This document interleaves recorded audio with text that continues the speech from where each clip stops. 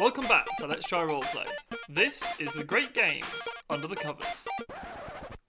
I did my intro voice for it. Did you like that? Yeah, I don't know. I was trying to think there. We hadn't. Is the music going to come in there? Who knows? You may or may not have just heard the music. If not, you're going to hear it now.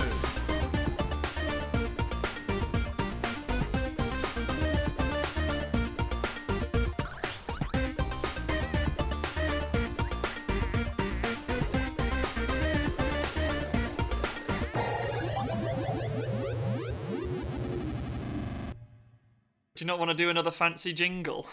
Not really.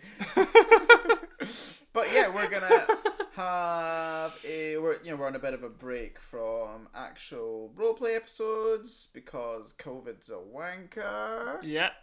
So we decided that me and James are both in the same place at the same time and our lovely extended family.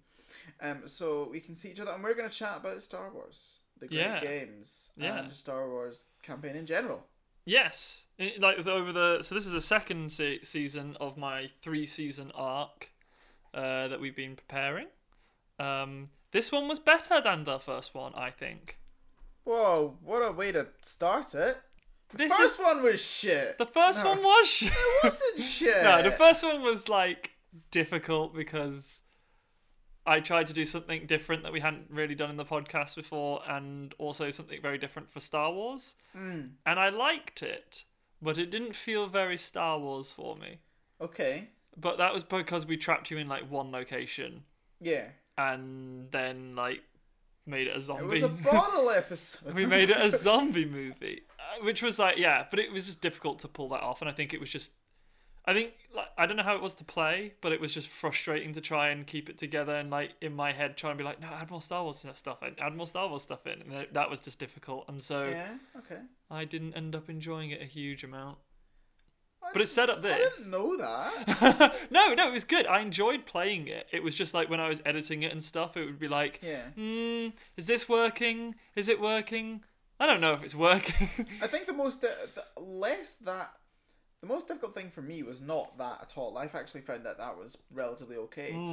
The thing that I struggled with was that the characters for us were lived in, but for the listeners weren't. Which is a problem that we had when we started for Omsford as well. Yes, totally. And it's a thing that we've got that completely out of the way now. There's now nothing that we've got that's lived in already that you don't know. Because I felt like we kept constantly going back and being oh, and this happened. Oh, Barney. Who's Barney? Well, Barney was this person that we had all this hilarious stuff that you can't hear. Yeah, exactly. Who's Woody? Well. I think the problem that we had with that time of the podcast was we felt that we needed to practice game systems before we played it. We forgot that it's actually really fucking funny when we don't know what we're doing and it's just completely ridiculous. So we wanted to practice these things. So for D&D, we just started. I mean, that was just characters that we loved, we brought over. Yeah. But the problem we had with everything else, with Pokemon, not Pokemon. Sorry, no, but with Star Wars and with so no, there's been some other characters that we've tried to bring in, not actually brought into campaigns yet, that we've been wary about. Is that we've practiced some stuff in the past, and then been too in love with the characters we practice with to let them go. Yeah. And then we've wanted to just be well, we'll just bring those characters in, and we'll pretend we've never done anything with them before. But then obviously we relate to all the things that we've done with them before. Yeah. So it's just I mean, there's characters like a character called Bago Berry Spring that I've been wanting to bring into a campaign for ages, but we haven't yet because we haven't found the thing that we want to put him in yet. And it also, I mean, he's easier because his backstory doesn't exist. Yeah. And he was from a one-shot that we played with some friends, but I was we've been wary about bringing characters that we've done in one-shot with friends before because we're well, what if we do what we did with Star Wars and for Omsford, where it's just the prelude is required. Yeah. Well, I think especially that Omsford was especially difficult because we actually had recorded preludes for that, which we then decided we decided not to put out because we listened to them. And if you've listened to the I believe the worst one by far is the Ibothane one. Yes. We released them for our 100th episode, or our birthday. There are birthday episodes. Our birthday episodes, yeah. We did a rerun of the preludes, and the Ibothane one sounds my audio's okay because I'm using the microphone that Connor is currently using now. True. Henry had a Dragon headset which sits beside me as we speak because That thing. it was this fucking was thing. that. Henry always used to say that it was a gaming headset. It was not. We misremembered it for ages. It wasn't this exact one. This is my flatmate's one. Oh right, okay. But it's a I thought Dragon. It was actually that. It's a Dragon records dictation headphone set, which if you've ever seen that is probably one of the world's worst microphones. And it was just horseshit. This was before I sort of took over the recording side of the podcast, I think. Yeah, I mean, this is basically one of the first things we ever recorded. Yeah. We recorded a test thing. Yeah. Which was somehow better than the Which stuff sounded we somehow put better because we used different microphones. But then you Yeah. had the other microphone that Henry was supposed to use, and we were like, fuck, oh well. And I'm ashamed to say it was my idea. Well, why don't you just use this headset that I have? It can't be that bad. And it was.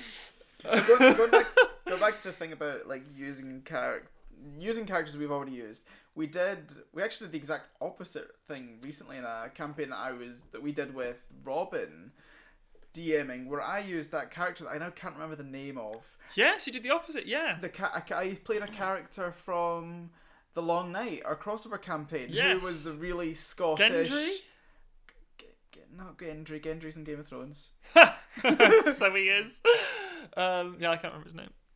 He died in that thing. Yeah, we're currently running Robin is kindly running a campaign for us on as just a private thing in preparation for an upcoming project, in practice effectively of DMing for an upcoming project that she's creating for us, which we'll have spoken about a little bit last week. But she's been working on that, and it's been really fun playing. It's been weird playing D&D Yeah. for fun without a recording setup. It's weird. We had music on. We had music on. We had snacks. We have snacks when we play. Well, we usually do anyway. Yeah, we usually do anyway. Regular snack. Anyway, Star Wars. Star Wars campaigns. Yeah, sorry, I cannot remember the name of that character Don't know. at all. Rog. No, it was the very Scottish one. Very Scottish person. Scottish? Well, because we also use it as an opportunity. The two other people that were in it were Stitch and Holly, which is my girlfriend and Connor's little sister. And we've been like, we thought, well, if we're going to practice Robin DMing, then we should practice these guys playing as well. So when they come into the podcast, that they've had a bit of preparation. And Connor and I arrogantly were just like, well, we'll design our characters. I'll be the healer, you be the tank, and then we can basically just save their ass whenever they fuck up. Oh, it will be great. What happened in the first fight? What was it? Was it I knocked unconscious and you were dead? You were killed, weren't you? Just completely killed. Actually died. I failed all my savings throws. Who was it won the fight? Oh yeah, it was the two noobs. Absolutely fucking kicked our ass. I think I went down twice in that fight. They got me back up and then got me back up again, and then you were just killed outright. I'm so annoyed I can't remember the name of this character. And then what was it? Yeah, they saved my ass twice. Failed to save your ass at all. And we were fighting a manticore. We were fighting something way too high a level for what we were. And then No. James, it wasn't. No, it was. We spoke to Henry about it afterwards. Apparently, we're supposed to have done another bit of quest, I think, before that to have leveled us up a bit before we fought it. Oh, because there's a whole lot of different side bits you can go to. Right, Star Wars. We went to the wrong one. Star Wars. We're so shit at this. But anyway, Weapon 26. Nah, it was good. I enjoyed like Weapon it. 26. I put a lot of Star Wars references in there after I wrote it. And went back through and went, right, okay, what are the weapons going to be? And then some references to other things. So obviously, there was a reference to X-Men with the Wolverine blade. Yeah. There was also reference to like the AT-ATs and Vader's TIE Fighter and all that sort of stuff being like advanced weapons at the time and that sort of thing. I like that sort of stuff, and I kept saying Shock Trooper, but I meant Shadow Trooper about the invisibility cloak that Luna now has. And that was I know it's a reference to lots of different things, but for me it was a reference to Jedi Knight 2 Fallen Order, where not Fallen Order, so Jedi 2 Jedi Outcast. Yes. And you fight these invisible troopers at points with that, and then sometimes I think there's even like Reborn that are wearing the armor, and you have to fight them with lightsaber fights with an invisible enemy, which is like a pain in the dick. But they were really cool, and I wanted to put that invisibility cloak in. And obviously they're around the time that technology is really around the time of post 6 in that game. Okay. But I thought it would be really cool to have like that in there, and I kept saying shock trooper, which I think I was getting confused with the black troopers in Battlefront 2, the original Battlefront 2. Yeah. But I thought that would be cool to have in there, and then cause I suppose we should talk more about the first stuff as well, because we never did an under the covers for Weapon 26, but that was really fun. And then the Z troopers were actually based off a book called Death Troopers, which was a zombie, a horror zombie book set within the Star Wars universe, where zombie stormtroopers have taken over a ship or something like that. I've never actually properly read it. I've read synopsises and stuff years ago, but I always thought that was really, really cool, and I wanted to do something. We had a conversation with the guy at Comic-Con about that, actually. He was like, oh yeah, I love Death Troopers. We're actually running a campaign based off it. And he was like, that's so cool. And I was like, thank you. Who knows if he ever listened? Who knows? I hope he did. If you're listening, you're a stand-up dude. But yeah, we did a lot of... I wanted to put that sort of stuff in there, and then I think one thing that I did more in this campaign we've just done is ground it in the characters a little bit more. Yeah. With having characters relatable to Star Wars, like Hondo and stuff that ground it in the Star Wars universe. Like, I think there's like a thing about, oh well, you're just using the characters, and it's just like fan servicey bullshit, which people say about movies and stuff. I like being service me. But it's like I sort of tried to step away from that a little bit, because I didn't want it to be too, get it, it's Star Wars because Boba Fett's here, get it because it's Star Wars. And actually it ended up working really, really well, using one of my favourite Star Wars characters, who's actually little, not one of the biggest ones, Hondo. No. I love Hondo so much, and I liked using him because he's kind of like, and Cad Bane, because they're Clone Wars characters, they're not like massive mainstream characters. It's different to being like, and then who's the final boss? It's Vader, and then when you beat him, it's the Emperor, and then you get shot at a bunch of times by the Death Star, and the Death Star chases you through an asteroid field. Exactly, yeah. And then Yoda comes, and he drifts a planet into the Death Star with the Force. Remember the Force? Because it's Star Wars! Exactly. One of the things that I really, really liked about Weapon 26 actually was the way that we introduced character backstories through the fear visions. I thought that was really cool. Yes. Well, because these are characters that we'd sort of played before, and I thought, well, let's get a little bit of what we'd played before / what we had talked about in the past, their backstories, through, and actually introduce it through some visions and stuff. Yeah. And I tried to link that to, there's weird stuff going on in the Force because they've been brought back by this virusy thing, and that's what's causing the visions and the fear and all that sort of stuff. So, because I didn't want it to be something that I was pressured to feel like I had to repeat through future campaigns, and like visions would happen. It's the Star Wars universe, visions happen and stuff. But like, I didn't want it to be like, you guys are constantly going to have visions like every fucking episode or something. And then the virus got out of the ship and came to Earth. Exactly, and then Earth turns out that exists in the Star Wars universe. And now that we didn't actually know that the virus was called COVID-19. Oh but shit! It was. That would explain all the zombies outside. The zombies on Bournemouth Beach. Why are they all wearing white armor? Cosplaying is gone mad. But I don't put yourself down about Weapon 26. I think it was more the stress of it than the result of it. Okay. I think in the end it ended up being something good that I like, but it was, I think it's when you really love something like Star Wars and you're really worried about fucking it up. Like, I've always said, oh fuck it, we'll just do our own like canon. Continuity, if we fuck up the continuity, we carry on. But I'm actually like really protective of Star Wars continuity. Yeah. So we've had conversations about the fact that if characters like Vader or stuff ever came in, our characters would never be able to beat them. So we couldn't just do, and I think that's something they're always careful about in the TV shows and stuff, is that when Vader makes an appearance, he can't be easily overpowered by someone, because otherwise it undermines his character. Yeah. So I'm careful. There's certain lines that I wouldn't cross, and certain things that I would be like, well, fuck it, it doesn't matter. Like Cad Bane, I don't give a shit if he has a canonical death. Yeah. Like who cares? So long as you I made something here that was like fun to listen to enough, and we enjoyed playing, and that's grand. Like, but there's certain lines that I wouldn't sort of fuck with. Let's go to Tatooine and murder that blonde twat. Like, can we not? Because then I have to rewrite everything. Yeah. Well, I think it was the same for me with the Pokemon campaign. First, like, I was super critical about the way that the Pokemon campaign was going, to the point that when I was on holiday once and I got super stressed about it, and I messaged you guys being like, I want to start the Pokemon campaign again. We'd recorded like 30 episodes of this by this point. And I was like, no, we need, I really don't like it. There's going to be too long. No one's going to listen to it. I want to do it all again. And then you guys just slowly were like, no, fuck off, Connor.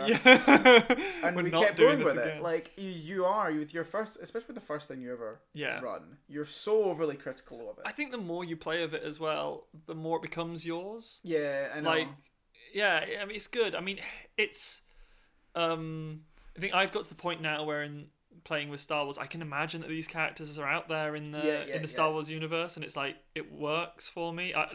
For me, I was rewatching Clone Wars recently, and I genuinely thought when it was coming into the bit with the chips in the clones' brains, I genuinely thought, oh, right, okay, yeah, of course, because Tok'ran created them, and then I went, no, he didn't. That's not canon. But in my head, it's totally there. Like, there's not many.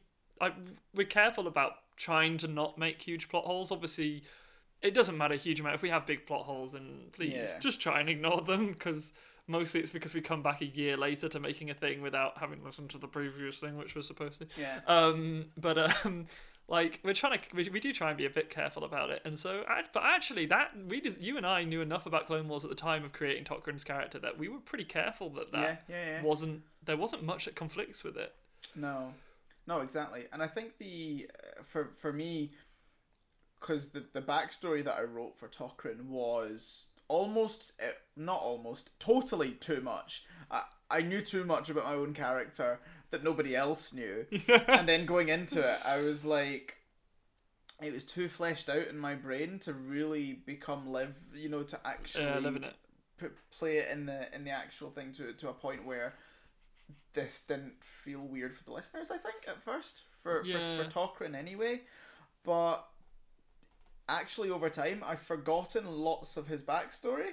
Yes, yeah. So actually, the key points stick in my brain more, and it's easier to play the character because it's more about the present. Because at first I was like, oh, I know all about his backstory, and I was sort of thinking more about that when I was playing the character rather than being like, this is actually happening here and now. This is what he's doing now. Exactly. So no, I think that's it. It's just, I mean, one of the things I like about DMing is that I like playing funky, weird characters, and all of my NPCs tend to be funky, weird characters, unless they're like, they've got to be a bit more of a presence. Like, I didn't really play Cad Bane a huge amount in this campaign, mostly because I didn't want to do his voice. Well, I didn't want to do his voice, obviously. That was the main reason. The second reason was just because I didn't want you guys to have like much of a chance to have a massive conflict with him before near the end. Yeah. But hopefully he still came across as a dick, which is just what I wanted him to. Hondo I loved playing. I thought that was great, because Hondo is actually, thinking about it, so fucking close to what Ibathane might become. Like, he's a far more... I never thought of it that way. He's a far more, like, accomplished Ibathane. Yeah. Competent. Yeah. And then it's... like, and then, but all my other characters, like some characters, like I try and do like fun, but I like it being funny. I like it having fun with it. It's actually come dangerously close to creating Jar Jar sometimes. Definitely, like with this campaign, we definitely focus a lot more on the humor side of it. Yes, and that was a huge bonus difference for me, and I felt much more comfortable doing that, because Star Wars is a serious thing in my brain. Yeah, there's humor in Star Wars, absolutely, but it's not like as fucking around as our usual games are, and I felt like I was trying to be too serious. Yes. In Weapon 26, you were DMing, so we didn't have, because you're usually the most. I was trying to be quite serious during it, and I'm normally the person to try and bring the level down a little bit. But then in this campaign with like the toaster and the fridge, and it was like, just great.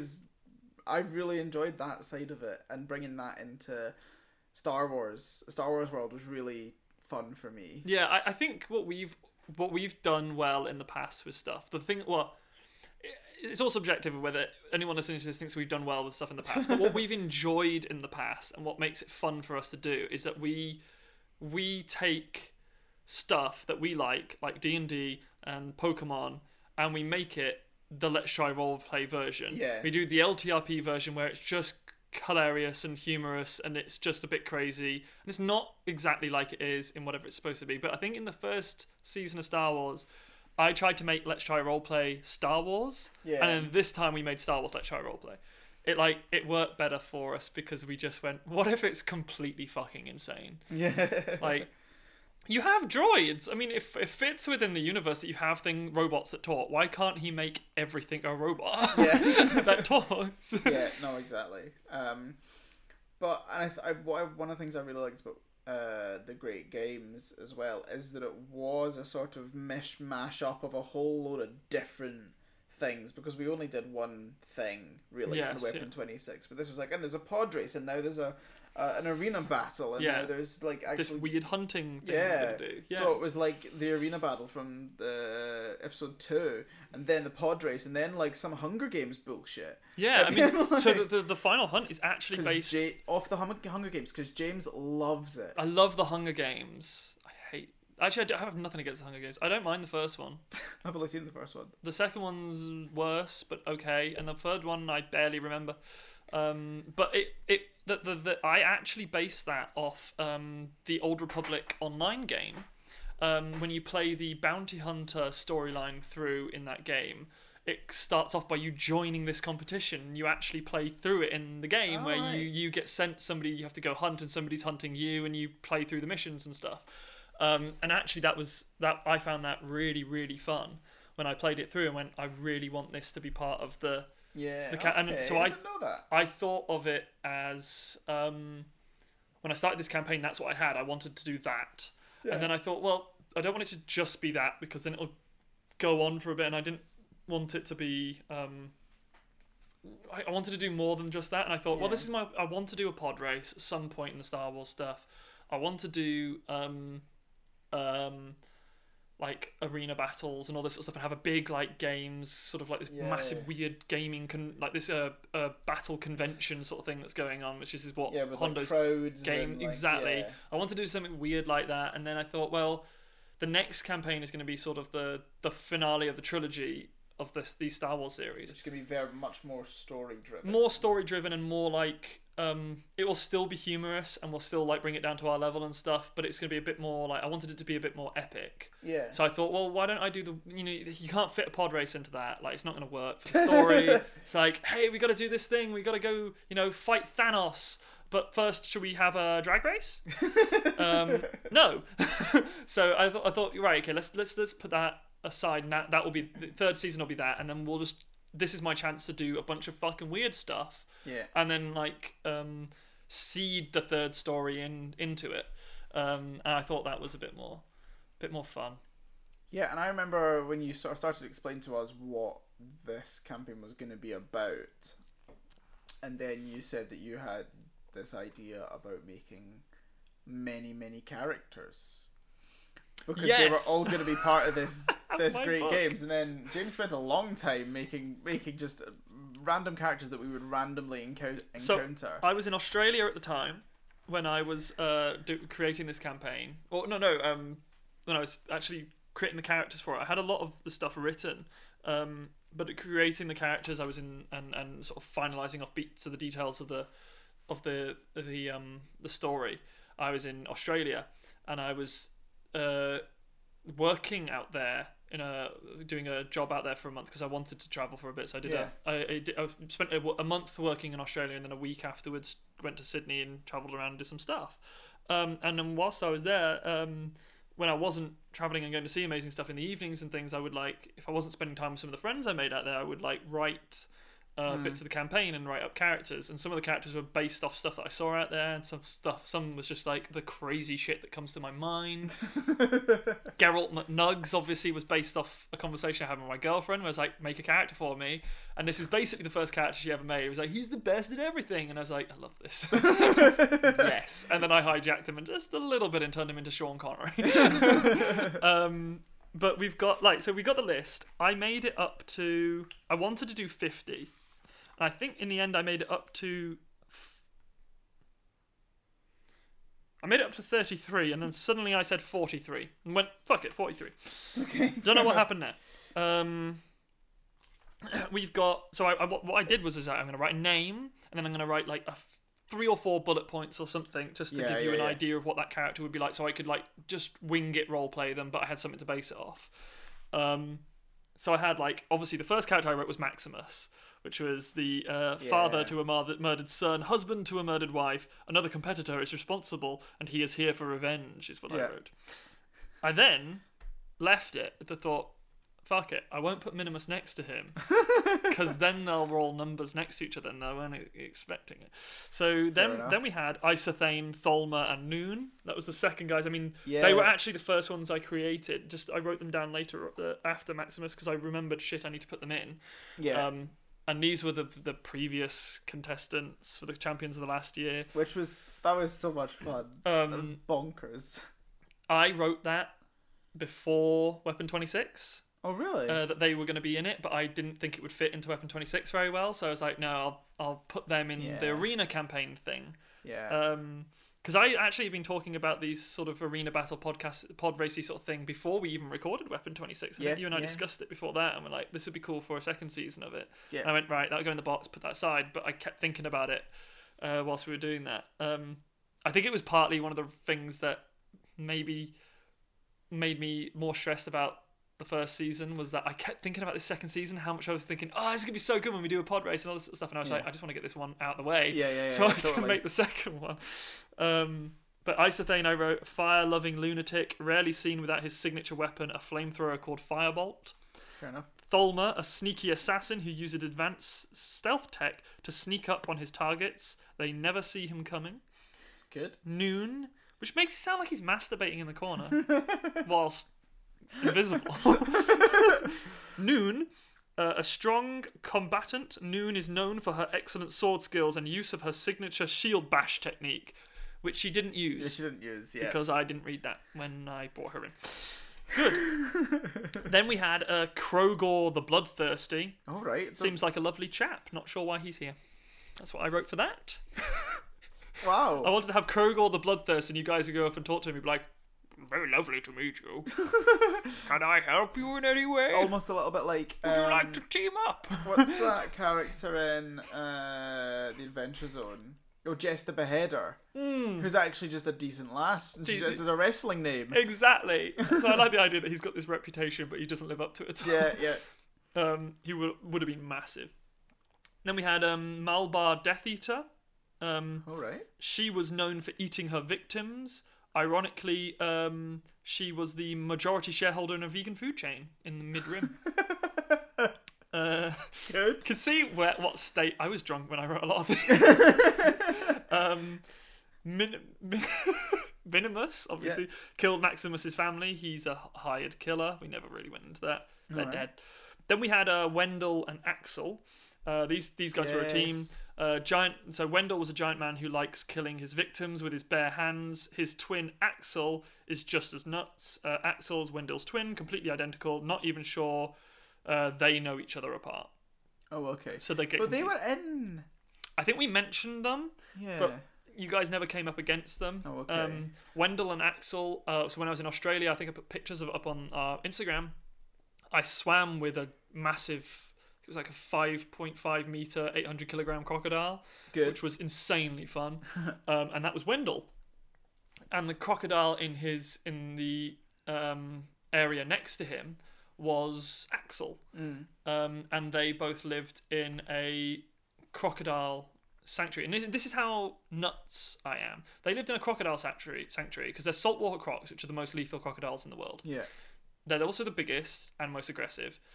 and they live in this crocodile sanctuary for crocodiles who have become such a problem in the wild that they get taken to crocodile farms, and they then become such a problem at the crocodile farm that the only option is to put them in this crocodile sanctuary where they will be separated from each other or killed. Yeah. And Australia apparently used to, like, they culled the saltwater crocs to the point where they were almost extinct, and then they had these crocodile farms to bring them back up so that their populations didn't die out because they realised it was wrong. And instead of being like, let's go swim in the sea and kill all the crocodiles, they decided, let's just not swim in the sea. Yeah. Because there's jellyfish in there and they'll fucking kill you. So why go in there? But yeah, so I went swimming with a crocodile that was deemed too unsafe for other crocodiles. And then they... Axel apparently got his name because he used to rip axles off the back of trucks that were backing into water to, like, put boats and stuff into water. He would, like, rip the axles off them. He was smaller but heavier. Yeah. I mean, he weighed a ton. And I was like, Jesus Christ. And then they were both like nearly 100 years old or something. Yeah. Insanely gorgeous creatures. They're brilliant. So they were named after them. Oh, wow. Then we had Spine Twister. Does what it says on the tin. She's scary. Okay. I wrote that down. Good. Then we had IG-44. Which was... He's an assassin droid. His primary function to kill. Nurse droid. Primary function was to kill. Secondary function, earn money for it. Oh, good. Reason, to buy better guns to kill better. Programming. 12. Question mark. A masked and fully armoured humanoid, species unknown, gender unknown, doesn't speak when spoken to. Oh, so I had this idea of, like, kind of like Snake Eyes from the G.I. Joe stuff. Oh, right. Just this person... just like clad in like black armor that covered their entire, like, every surface of their skin, and so you couldn't see what or who they were, and it would just be like this mysterious figure. That I like the idea that they didn't have any species or gender, and like no one knew anything about them, and that they were just, they're dead now. Yeah, probably. Although I think probably a few of these competitors probably survived to escape into the galaxy again after it all went to shit at the end. Yeah. I'm talking with my hands a lot. Don't know why. Then we had Deck, who we came across, the clone from the wars. Funny, he doesn't look like a clone, I wrote. Right. He's laying it on pretty thick. I forgot about this part of his story, actually. So we just put him in as a clone, but he was going to be a guy who was like, I'm a clone from the Clone Wars. Weirdly, you're Mexican. Really? Or just, no, not me. But just like, I thought, like, this idea that he doesn't look anything like the clones do. Yeah. Just maybe some pasty white dude with a ginger mustache. And he's just like, are you sure you're a clone? Yes, fought in the Clone Wars, I did. Okay. Well, I mean, but my friend Captain Rex. Do you still have your clone armor? No, sold it. Really? I don't remember the clones looking like. Was he wearing clone armor? No. I think in the canon of our story now, he would have been wearing bits of old clone armor and stuff, and he was a clone, and he survived the Clone Wars and rejected by the Empire, whatever, and ended up as a mercenary. But, like, when I originally wrote him, he was just going to be this weird dude who kept declaring he was a clone, but was not. Well, fair enough. Then we had Klep Samidar. Yep. That was the Jawa. Yeah. Amazing ability to turn junk into weapons. Unfortunately, these weapons usually too big for him. So I always loved this idea of him having, like, just a giant rocket launcher that was, like, 3 times bigger than he was. Very good. Then we had Muerlu. Yeah, came across them. Yeah, who was an unlucky member of Hondo's crew forced into it. He blew up at the beginning of the... He stole the sandwich. And he was in the beginning of the pod race, blew up. Oh, wow. Then we had Zuzigi Ogred, Talna Ogred, and Nalesh Ogred. These were the last 3 sisters of Dathomir. On our extinction mission. And you guys extinctified them, as I keep saying. Yeah. Extinctified. Very good. The third one being the most powerful and such. And yeah, I think it would have been... I mean, we just rolled randomly to see who you blew up, and it just happened to be them. Yeah. Would have been interesting to see you guys fight them on, like, in the arena or something like that. It would have been really cool. Yeah. But obviously, I think within our canon, most likely is that they believe themselves. Obviously, from Jedi Fallen Order, we see that actually some of them have. Well, at least one other Night Sister has survived, so they probably believe themselves to be the last. May not have been. If I want to introduce, I like the Night Sisters a lot. So if I ever want to bring them back into it a little bit more, then we might modify that. But yeah, I like that. Then we had Kip and Banner, which we should talk about a little bit. Kip and Banner we should talk a bit about. When we did the first ever play of Tok'ra and Luna, they played through a very short campaign, the starter Star Wars campaign you get with the pack, and it was just the three of us.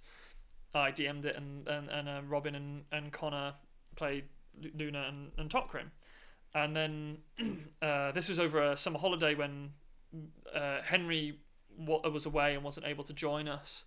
And then over the summer holiday we played online a little bit as well. He was in America, wasn't he? He was over in America at the time, right. So he couldn't join us. So the time zones that were. And then and then we decided that we would play a little bit more online so that I could learn the system a bit more, because it's very different, because it's not numerical dice or anything like that. It's very weird.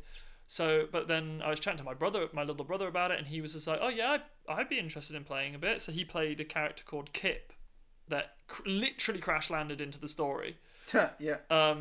And he played this Aqualish, who played with the guys for a while, and then my brother didn't have like the best of idea of what he was supposed to do in D&D, so he just kept cutting people's heads off and said, "I'm just gonna keep this head." Oh God! And put it on my belt, and I was like, I forgot about that. Okay. So I'm worried about my brother. But yeah, he did a lot of that. Sort of played with you guys a lot, and then when we came back, did he have a Jamaican accent? No. So that was your touch. I added that because Kit Fisto. Kit Fisto has a Jamaican accent. Yeah. And I really like Kit Fisto in the Clone Wars, so I was like, I'll do my horrific impression of His that. was subtle though. Yours was not. No, his was real. It was a person with a Jamaican accent. Mine is a idiot trying to replicate one. Except it's an accent that you can only do if you speak really loudly and brashly. Really fucking loudly. So he just became that character. He just became this. So, and obviously we'd done it in the Ocean Madness, and it was we really enjoyed it. Thought it was a lot of fun. We like accents, and we're sorry if you have this accent in real life and you're from that country or stuff. We're not taking the piss out. Jamaican. We're not taking the piss out of you. We're taking the piss out of James trying to do an accent. That's what's funny to us is watching somebody that we know the voice of very, very fucking well. Yeah. Just completely morph that voice into something that is not an accent that anyone has. So Kip came about that, and then in the campaign after that, we introduced Kip. My brother left and decided he went back to, I think he went back to school at the time, and we came back to uni, and we decided, obviously we knew that he wasn't going to be, it was just a bit of fun at the time and he wasn't going to be involved in it any further, so we sent Kip off on his own little adventure, and then Uma came in with Henry, and when we started doing, and we did another campaign before we played the Weapon 26 as practice for Henry to get used to the campaign. And it was during that campaign I threw in the character of Banner, and Kip was with this character Banner. I can't remember if Banner was introduced earlier on when Cam was playing Kip. But he played, but when we came across Kip and Banner again, because we thought the character was kind of fun, and it was nice to have like a reference to them and stuff, and so we had that character come back with Banner, and the two of them was sort of twosome, buddy cop style fun, and then I thought, I really want to have them in this campaign, because I want to introduce them to the players, and I want to have them in the future stuff, and like maybe they'll be back again or something in some form in the third season or something, and or if we ever do something else, I'd like to have them available to be in it.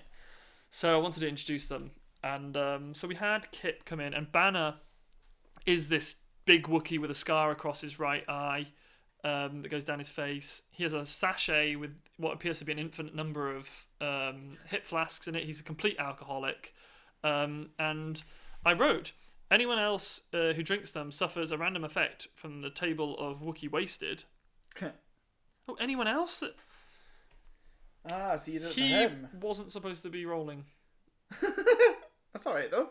Anyway, I like that mechanic more that he would roll. Yeah. So I've got this. I created a table of Wookiee wasted. Please feel free to use it for yourself. Number 1 goes blind for 10 minutes. Number 2 cannot lie for 1 hour. Oh, wow. I love that mechanic in any game. Yeah. Number 3 loses the use of their legs for 15 minutes, as we saw. Yeah. 4 half damage for 20 minutes. Oh, wow. Yeah. He receives or he deals? No. You receive less damage. Oh, pretty good. Number 5 instantly pass all presence checks. Oh, wow. 6 instantly fail all presence checks. 7 was any disease is instantly cured, no matter what the disease. Right, that's how medicine works. Even I if think. it's cancer, I guess.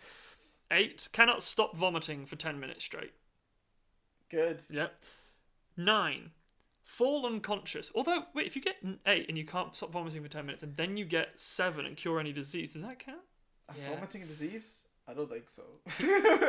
Can you if you vomit on someone, if you vomit near someone though, a lot of them will start vomiting. Contagious. Yes. 9 fall unconscious. Wake up in 30 minutes. 10 has a great time. Next day they have the galaxy's worst hangover. All stats are halved and rounded down for that day. Yeah. Oh, awesome. No matter which number is rolled, the person has slurred speech, disadvantage die for all ability checks, agility checks, and after the effects wear off, their memory is patchy. Okay. So, that's very good. I really like that mechanic. So I wrote that in. This is like whatever Wookiee whiskey he has in there and stuff. So I was I like that idea. Oh. Enjoy your beer. Just gonna drink a bit of my beer then. Thirsty. Then I had Geralt McNugs. Which I think we actually read that out during Read it the out. thing. Cool guy. An extremely skilled and stealthy spy. In his off time, he works in a fast food chain for the staff discount. Fired last week for eating 1,483 nuggets. They were Bantha nuggets. Yep. Which actually we is talked more... about that. Yeah, we talked about that during the thing. That's more canonical than we thought it was. If you count the Holiday Special as canon. Yeah, true. No, I don't think we do, though. No. And he has an Irish accent, and he's bad at names. He's an Irish accent? No, he does not. He has a Sean Connery accent. Yeah. He's bad with names. Way better. Bad with names was just sort of a way of me being able to introduce a character who didn't remember anyone's name, because I don't remember anyone's name.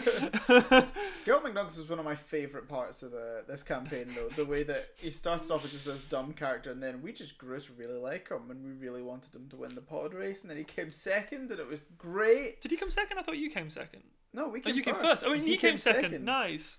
And then we got given him as our first kill. Yeah. And then he's still out there, because we managed to get him to escape. Somehow. He's going to be the big bad, isn't he? Nah.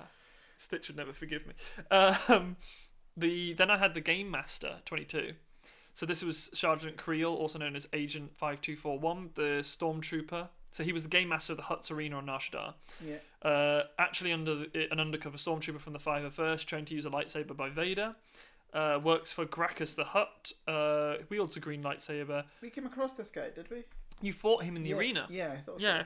So he was interesting. He was a guy that I watched a sort of synopsis about in a YouTube video, that he was this stormtrooper that had been trained by Vader, and I thought that was really cool. I love this idea of that. Originally, I think the idea was that Vader trained this particularly skilled trooper in lightsaber combat so that he would have someone to train against. Yeah. Okay. Rather than just droids or the Inquisitors and stuff. Who were out doing a lot of stuff, and then eventually he trained him to be so good that he sent him out on missions with the lightsaber and stuff. That's awesome. Then we had Coyote, which was the leader of the T-Birds. I'm surprised again about how many we actually did come across. Yeah, you came across because the cocktail parties were my chance to try and show these characters off. Yeah. The thing is I wanted to.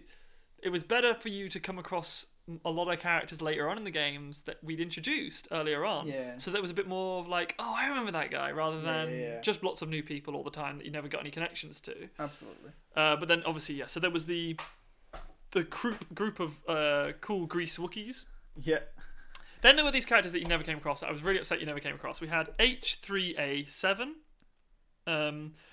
Oh, you've told me about these guys. HRM1, HRM2, L3G1, and L3G2. And this was this was head, arm 1, arm 2, leg 1, leg 2, and these were like little astromechs that could transform and form like a Voltron style transformer robot, like from Power Rangers and stuff, where they all like joined together and like one formed the arm of the robot and the head and the. They would have been really cool to fight in the. It would be really annoying if we like fought them in a space battle. Yes, exactly. So I wanted you guys to come across them at some point, but we didn't, and they might be something that I save for a future date. Yeah. But yeah, so you would have like the head, H3A7 would be like the body with the head on top, and its head would like stick up a bit, and then you'd have like ARM1 and the arms and the legs, and then they would be like. I just would you have killed them individually, or would they have collected health? I think it would have been a case of using the minion system. Oh yeah, of course. From Star Wars, and they would have a collective health bar by being in the group. So I liked that idea of them. I thought they were really, really funny, but we never came across them. Then we had Peter, perfectly normal dude, magnificent mustache. Just saw the ad and thought it looked fun, which is the same as Peter from Deadpool 2. Yeah. In fact, that's cool. It was Peter from Deadpool 2. Just wandered in. Yeah, fair enough. Then we had Nothab the Bothan, who I think we referenced briefly. Fuck, I didn't. No, Nothab the Bothan was from the crossover campaign. Oh, he had a story. He was after being ripped off by a strange group. He lost all his weapons and shop stock. His wife has left him with their kids in debt. Bad. He's desperate enough to join the game, so Hondo will pay off his debts. Fuck! I wish we'd come across that. I think you see, like at one point, I think we mentioned a really upset-looking Bothan running around. I don't think we did. But he was there. Aww. He died. That would have been so weird. Oh fuck. Maybe he was one of the last ones. Who knows? Nothab. We then had the thing is that was the episode The Great Bothan Swindle. There's there's around 20 characters that we never created. Yeah. That could have been the ones that were killed, and a lot of these guys escaped near the end. So who knows? We then got Rue Cookmore. A Tusken Raider who has denounced his culture. He and his best friend Danvu have set out to spread the word and peace and pacificity across the galaxy, even if it's in the worst of places. And Davu Crocked, who was secretly in love with Rue, he is pretending to go along with his whole peace thing. Rue has gone too far this time. Love that. Then we had Nana Jenks. Yes. Nana Jenks was in a team with and the lawyer of Pogo the Jumper. Oh, Nana Jenks was actually in there as well. He was in there too. Oh. I think Pogo the Jumper's going to go in without, representation. Yeah, this was the character we made in a middle bit. Yeah. We decided we're just going to make a character during a middle bit, and we did, and it was impromptu, and it was Pogo beautiful. the Jumper, legs flattened in a factory accident, legs still attached. He's like Tigger. He's used his legs to tie a pogo stick to himself. Nana Jenks was an incredibly competent Gungan. Like, seriously, he actually knows what he's doing. Framed for several accidents he wasn't responsible for and was banished. He was framed by Jar Jar. Oh, that's right. There you go. And now he's when Jar Jar became a competent person, became the senator from Naboo. Yeah, exactly. Yeah. Oh wow. Okay. Or maybe they were like, oh, Jar Jar had all these accidents in the past. We've got to brush him under the rug and get a scapegoat. So the higher ups, the boss nasses of the world, went, ooh, stick it on Nana. Why would they do that? The only competent person in their fucking tribe, and they're like, well, let's get rid of him. Exactly. Maybe he's too making competent. Us look bad. Exactly, yeah. Connor. Exactly. So then he became a lawyer. Did he try and take down the Gungan underwater world?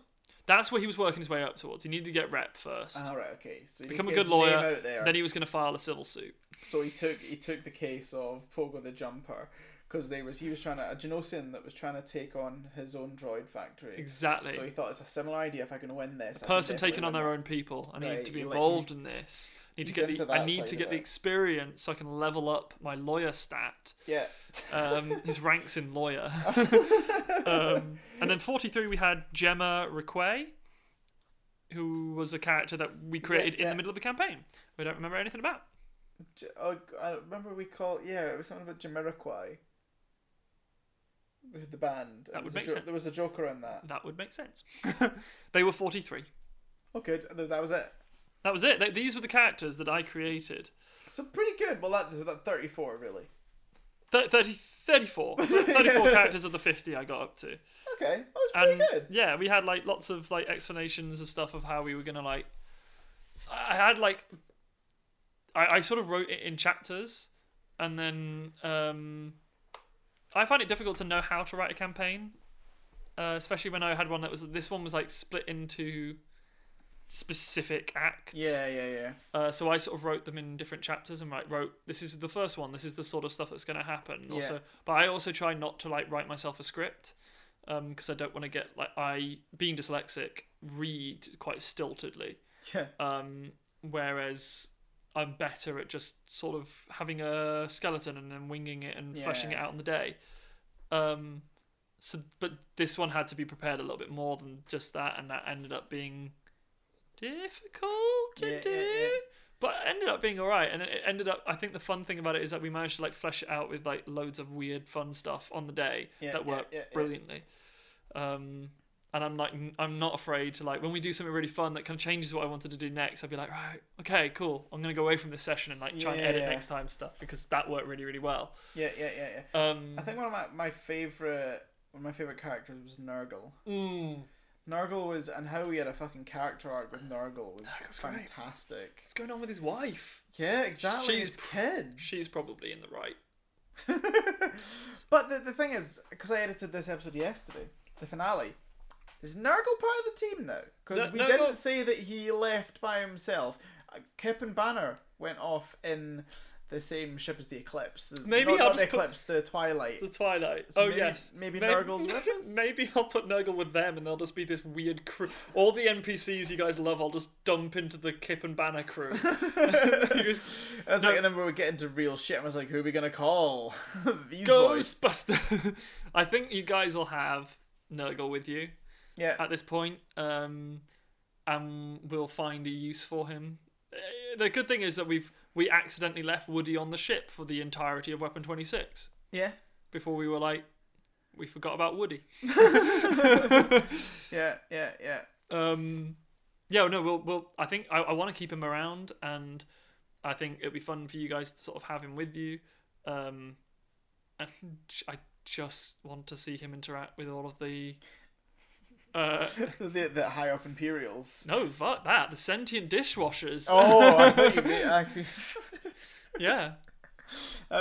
So the main point of this campaign was that we got the message that Wayne, who was Luna's sort of inherited daddy, not dad, daddy, and with a big D. Very good. And that we needed to get him out of Hondo's prison because Hondo was going to sell him onto the Empire, and he knew something. Yes, I can't remember how we found out that he knew something. He managed to sneak. I can't remember exactly how we ended up saying it, but the paraphrasing it was along the lines of that he managed to sneak a message out to the rebellion. Yeah. To say that he basically needed help, and I think he was like. He'd been looking for Luna for a while, found this information around the time or so that he found out that Luna was working with the rebellion and stuff through his contacts, and then he was captured and thought, I need to get a message to Luna, so he got it to Luna through the rebellion. So at the end of Weapon 26 you received that message from Admiral Caesarian? Admiral Sicarian? I think I have a name. Vegetarian? Admiral Vegetarian. Admiral Sicarius? Admiral Cicada? Sicarian, was it? James I don't is looking remember through his book. No, I didn't write it down here because I wrote it in my previous book, my other book for the other campaign. It's one of the rebellion leaders, anyway. Yes, she gave you guys the message at the end of Weapon 26, and then you guys learnt that.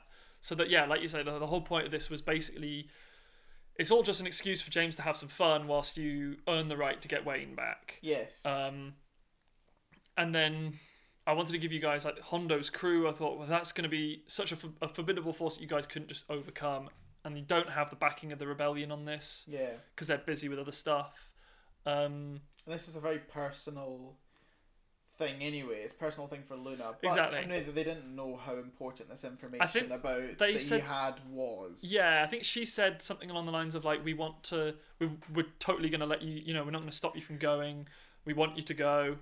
Unfortunately, we can't back you up because of resources, but like, I mean, at this point, you're not the Alliance. You're Rebel cells, and the Alliance is starting to form, and that's, you're getting ranks within the cells and stuff, and then but like the admirals and the high ups within it are the only people that are really sort of contacting with other cells, but there's no proper table that people sit around, and Mon Mothma hasn't formed this a proper alliance yet. It's not totally solidified. So like they're really like, they would find it difficult to come and support you in this. But she's like, it sounds like I think he gets the message across or something, he's been chased by the Emperor for some reason, that he knows something, and they're like, well, if he knows something that can help us, please bring it back to us. Like, that would be really helpful, but like, we're not going to be like the evil people that go like, bring it back to us or we'll kill him. They're like, just like, go get him, save him because you need to save him, but if he knows something helpful, please give it back to us. Please help, you're part of the rebellion, you know your stuff. So it's like, it was kind of been like that idea, and the idea is that I think we mentioned in the last episode, Wayne has found out somehow, probably not something I really care about going into, but he's found out somehow that there's this Sith temple on Ryloth, on the dark side of Ryloth. I also like the idea that it's, so I'm going to like, with Ryloth, one of its poles on the light side has a Jedi temple, and the opposite pole on the dark side has a Sith temple. And this is why, and I like this idea that how Earth has that magnetic field that goes around that stops the sun from destroying us. Like, I like this idea that exists on Ryloth, but it's like it's magnetic, but it's also imbued with the Force. And so these two poles are incredibly powerful Force conduits where the temples were built, and because of this weird nature of the Force on the planet, that's why it doesn't rotate, why it's perfectly synced as it goes around the thing. It doesn't like rotate at all, and it's all to do like weird things with the Force, and that's like my headcanon sort of stuff for what I'm doing with Ryloth. So this idea is obviously that it's a special Sith temple that the Empire is, they really, really want, and obviously they want to keep it quiet that people that they want it, because no one knows that these, a lot of people know who Vader is, probably not like the general population of the galaxy, but a lot of people within the Empire will have come across Vader or have heard stories of him, and they know that he is a Force user and is like the last member of this ancient religion. But even like nobody knows, very, very few people know that the Emperor is a Sith. And the Jedi are like this myth, because even before the fall of the Jedi in episode 3, like the Jedi had been like subscribed to myth and legend in most of the galaxy before that, even because their numbers were so little. So I like that idea that they, even although Anakin knows about them and he talks to angels. So, but I like this idea of Ryloth being this sort of important point. You guys are then going to have to go there to try and stop what's going on. And then I've always, I wanted this last campaign to be a lot to do with your guys' backstories. I think now would be a good time to talk about the fact that obviously, so you'll have heard the announcement previously that Henry isn't going to be able to be part of the podcast anymore. And so we alluded previously into the announcement around that we were trying to make a decision as to what to do with Uma for the third season. Yeah. We're not sure when it's going to happen. It's unlikely that Henry would be able to be part of it, and we don't want to hinge it on that. Yeah. So what we've decided is that there's been a few things like that I've tried to set up for the future story of Uma's character, and I don't want to do a disservice to that character and to Henry by trying to tell it without him, and to try and tell it more poorly because he's not there to play the character, and I would have to play Uma if we were to have him in it. So we've made the decision that Uma at the beginning of the next season is going to depart from the group in the search of his own adventure. That will be this story that I've prepared and set up for him. Whether we get the opportunity in the future to tell that, hopefully we will, but we'll see. And then the remainder of the characters are going to go off into the season 3, and it's going to be a big thing of that. Obviously, Ryloth is incredibly important to Tok'rin, and we're going to have a lot of Tok'rin's backstory stuff come into it, and also we're going to tie it into Luna's backstory as well. And the stuff that I can say around that, really, without giving too much away, is that obviously Luna's family, which we've said before, is Imperial. She had an uncle who was a Jedi, and the rest of her family were Republic senators. Or her father was was it her father or her mother? Father, I think. I think it was her father. Her father was a Republic senator, and they were like very, very well respected on their planet. Obviously, being the senator for their entire planet, which we've still not named. Nope, true. But the idea... Don't know. Lunaville. They were like very, very, very, very powerful family on this. And then she obviously grew up more raised by the ideals of her uncle than her family, who are a bit... And her uncle was a Jedi, and he stayed on this planet because I think he was older. He was much older. He was older. He didn't stay on the planet. He would have been on Jedi business on Coruscant a lot, or other Jedi temples around the galaxy and stuff. But he looked after Luna. But he would visit regularly to see Luna. He obviously... I think there was definitely something around. There was an extended period of time where he looked after Luna, and he was the sort of dad that he grew up. She saw him more than she saw her actual parents. Yes, and yeah. That was I think their planet was fairly sheltered from the Clone Wars. But he would, like, every time he would have leave from the wars, he would come back and speak to her, and there would have been periods of his life where he would spend a lot of time with Luna. I mean, she was like a young teenager when she left home after Order 66 or something, so she isn't particularly... She's in her 20s, I think, now we say. Yeah. So she wasn't like... but yeah, he's been a big part of her life, and although not, like, exactly raised her, she always identified more with him than she did with the others, and part of that is because she's Force sensitive and he is, and the rest of her family's not. So the two of them are linked by the Force. Even when he's not there, they're connected, and she learns from him even when they're not together. Although she didn't understand that at the time, that she's being influenced by his ideals of the Jedi rather than the ideals of a family member. And of course, he never grew up with his family. He would have visited them and stuff and known them, probably not to the liking of Jedi like Yoda, that attachment. But he would have visited them, and then but he obviously didn't grow up there, so he didn't grow up to be the same people as his brother, who is far more sort of posh twat. But he's more like he basically runs this, he doesn't run the world because there's another head of state, but he helps run the planet and like speaks for it in the Republic. He's very high in himself and all this sort of stuff, and looks down on the little people, and Luna never connected to that, and the uncle never grew up with that. So they have this family, and when the Republic became the Empire, they became Imperial senators. And so at this point they are members of her father is still an Imperial senator, and her brother has joined the Imperial Navy. So it's sort of that sort of thing. I'm going to bring their side of things into it a little bit as well, and have some fun with that. I think that Luna had a brief vision or a conversation with her uncle's Force Ghost in Weapon 26. Didn't? Yeah. Spoke to her uncle. Yeah. I mean, it's all about father figures for Luna. She has 3. Who's the third? Tok'rin? Wayne. Wayne. Oh, you mean her real dad? Her real dad, yeah. And Tok'rin, fuck and it. I suppose, Tok'rin was an of HK. The age. Luna's got daddy issues. So then... Which we can say because Robin's not here to punch us in the face. And then Luna went away in her intergalactic gap year. And came across Wayne and his crew of... Where she rebelled everywhere.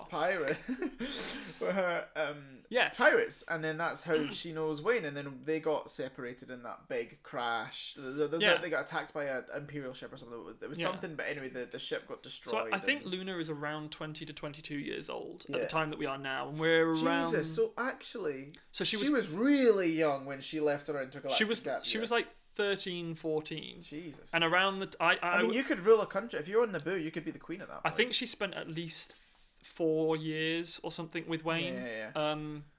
Maybe even 5. And then before the accident that caused them to be separated, and she thought Wayne was dead. And she basically inherited his ship. Yeah. And continued on with that, where she ended up going to Ryloth. Where we haven't decided on this. We discussed whether she lived there for a while or what the deal was or what's going on. She was there for a while. Whether that be a month, whether that be a year. Exactly. She was on Ryloth for a wee bit. And she had, being trained by pirates and stuff, had decided to hide her ship on the dark side of the moon, or dark side of the planet, to try and prevent people from nicking it. Yeah. And then, gone over, you used the speeder that she scavenged or walked to the nearest town, and then obviously Tok'rin, living on the dark side, had come across this ship and thought, I couldn't just steal it, I can use bits of this to repair my ship. Which I think he would do because he was so invested in fixing his ship at that point. And then when he met her in the town and was like, oh, you just use the Force, fuck, you shouldn't do that because there are Imperials here and they'll fuck you up. But at that point she didn't really know what she was doing with it. It's just kind of this thing I've always been able to do. She knew, because she was so young when she knew her uncle, and she was never trained, she never went down the Jedi route. Yes. So for whatever reason for that, we don't know. For me, I think it would be that her brother would have pushed for her to, as an infant, to be taken to the Jedi Temple. Her uncle, sorry. Yes. But her dad, who despises the uncle because he's got all these ideals and he was trained in a different different place. He's the special one. He's the special one. He's the better one. He was like, I'm not doing that to my, I don't want her to grow up and be like you. Yeah. Which is why Luna never got on with her dad, because her brother grew up to be very much like her dad. She grew up to be more and more like her uncle the entire for ages, and so he resented her for that. And then but she grew up with the Force, and there was a sort of thing that she could do that maybe her uncle sort of tended to a little bit, but didn't really want to train her to actually be able to use it, because she didn't want he didn't want her to get in trouble with her dad and stuff like that, and be like, right, this is a good way to get her ousted from the family. Let's not do that. And then in her intergalactic gap here, it's still something that she could just kind of do, and she didn't really see much wrong with it, so and would use it. She'll have forgotten a lot of the things that her uncle taught her as a child and stuff, and it's that thing of that the galaxy is a weird and wonderful place with tons of weird stuff in it. So if you can do something, lots of species can do loads of special stuff. Yeah. And if you can do this special thing, you've never been taught that it's the Force and a thing that was respected by everyone and the Jedi and all this sort of stuff, and there's a dark and light side to it, you don't know what that is. It's just a thing that lets you move rocks. Yeah, exactly. So it's this and it's like she wouldn't have known that the connection that she felt with her uncle was more than just a connection. So I like this idea that, and then obviously she met Tok'rin, who taught her a little bit more about it. Was like, someone's destroyed your ship. Fuck. Well, come with me. I've just had this message from a friend on another planet. And this was this little story campaign that we did, and it's like, we're gonna go off on this little adventure. You want to come? And she's like, I do adventures for breakfast. And going off into this adventure, and then you came eventually. So was the eclipse? Was that just a weird combination of the Twilights, which was so later on you guys come back and to Ryloth to collect the eclipse. When you become friends with Luna, she'd explain what the eclipse meant to her. You were like, oh fuck, well, I don't give a shit about this piece of crap. So you guys return to that, and then you use the bits of the eclipse that you had to repair it. Yeah. Probably not telling Luna where you got it from. But you repair it and you guys come to an understanding and a friendship, and then when you had it's like maybe you guys then took the eclipse for like a spin, and then when you're like in the eclipse, you guys are like deciding about what you wanted to do, that you guys could travel together and all this sort of stuff, and you're like, Tokrin's like, right, okay, well, I need to get some stuff from my home then before I go. Yeah. And then you guys were or maybe even needed to say goodbye to somebody on the planet or whoever. I can't remember what happened in that backstory for you. We're going to go into Tolkien's backstory soon. It's longer than this. We've already been going for over an hour. Whoa! I hope you got another hour! But then you guys return to the planet. It's either before you repair the ship or whatever, I don't care. Yeah. But at some point you return to the planet, which is when you find Uma, who's being hassled by the other people and dragged to the dark side to your camp where the outsider lives, and because he's never lived on Ryloth and they can tell, and they're just like beating the shit out of him. And you come in and then you aid him, but also Uma like holds his own and like beats up these fuckers. Yeah. And we literally have that in the end of the crossover campaign. Yeah. True. And that moment is played out in that you guys return at that moment to find this and end up becoming friends with Uma as well, and the three of you like maybe sit and stay for days at the camp that you've created and chat and get to know each other. And then at that point was when the campaign that we had never played before. The one we didn't record. Sorry, not played before, played it. The one that we never recorded takes place, and then you guys get sort of like this call to action. And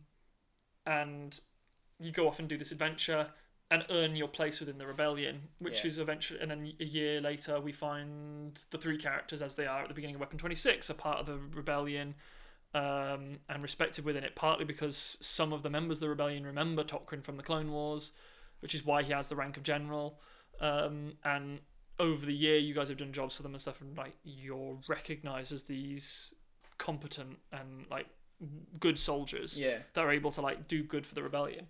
Yeah. So, I mean, yeah, there was a lot, I think because you and me loved Star Wars so much, there was a lot of thought that went into a lot of this, and I never really properly appreciated until now how much shit there was set up before we started recording Weapon 26. Yes. And like, so I want to set this up. The third season's going to be good, regardless of the fact that Uma may well not be in it. It is going to be the ending to the trilogy that I wanted.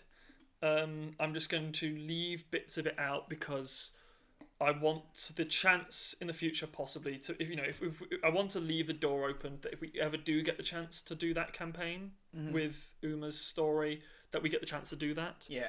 And if in the future we go down the line and it's unfortunately Henry's not being able to do that with us, then maybe we'll, one day we might actually get somebody else in to play Uma. I don't want to play myself. I don't think that would be right for a story based off about that character. Yeah. So, but we'll see. But the third season is going to the story. Luckily, doesn't hinge on any of the characters really being in it. It can work well and be modified for this eventuality, really. So. Yeah.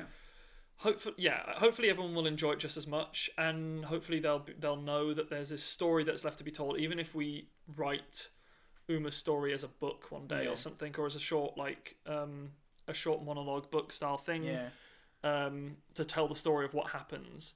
That would be really cool. So hopefully they'll just be happy that season 3 is happening and it's going to be good and it's going to be like a bit more epic, and they'll be excited also the fact that there's this other story that they get to hear from these characters. No, I think that for me season 3 is very much feeling like it's going to be season 1 is the Weapon 26 was we're sort of on in the rebellion. There's a ship that's special and it's actually special to the Emperor and stuff. So we're going to get that idea in there, and then season 2 actually we become almost directly involved right at the end with the larger Imperial forces. Now we know the Emperor is actually specifically interested in this temple. Now actually going to season 3, we are actually now in the absolute dead center of like what the dodgy shit that the Empire are doing, and we're going to be much like, now the Empire are like, oh fuck, these guys like have to deal with these guys, so it's going to become a lot more epic. Yeah, and it's also a lot of the Force stuff is interesting, because for Tok'ran, now this is like, oh my god, the Force is now back. This is a Sith temple. What the fuck? Exactly. Yeah, and then we get to go in a lot more into the Force and Tok'ran's opinion of the Force, and what, you know, we get to have this big discussion of the right and the wrong and all this sort of stuff. So yeah, we get to go into that sort of stuff. Do you want to talk about Tok'ran's backstory? I do. It's a good backstory. It's pretty good. It's like, pretty fucking good. I wrote it on holiday. When did you write it? Give it context to all the Star Wars stuff that's come out since then. It must have been 2016, 2017. Yeah, summer 2016. Is that right? Yes, summer 2016. I think I was on holiday in Corsica. Yes, it is exactly then. That's when it was. Yeah, I was on holiday in Corsica with my family, and we were doing a lot of hill walking and climbing, and there was a lot of like long drives to get to these places. Or like an hour. We did like an hour, between 1 and 3 hours of driving every day. How did James and Connor enjoy their holidays? Well, we write Star Wars things. So in the car, in between, you know, episodes of Car Sickness, Connor would geek out to hell on his phone writing stuff for the Star Wars campaign that we were going to do. And I actually need to get this up now. This is a good like thing, like public announcement we should say for people if they ever want to start podcasting or do your own thing. If you have a job alongside it, which we do, if you have a life alongside it, which you do, you have to find weird times to do this stuff. Yeah. Because you got to do it at some point, and it is really fun, and we love doing it. But you do have to make time for it. So it's 9 pages long of A4. And it's split into chapters. It's 9 pages. I forgot about this. It's 9 pages long. It's split into 12 chapters. Chapter 1.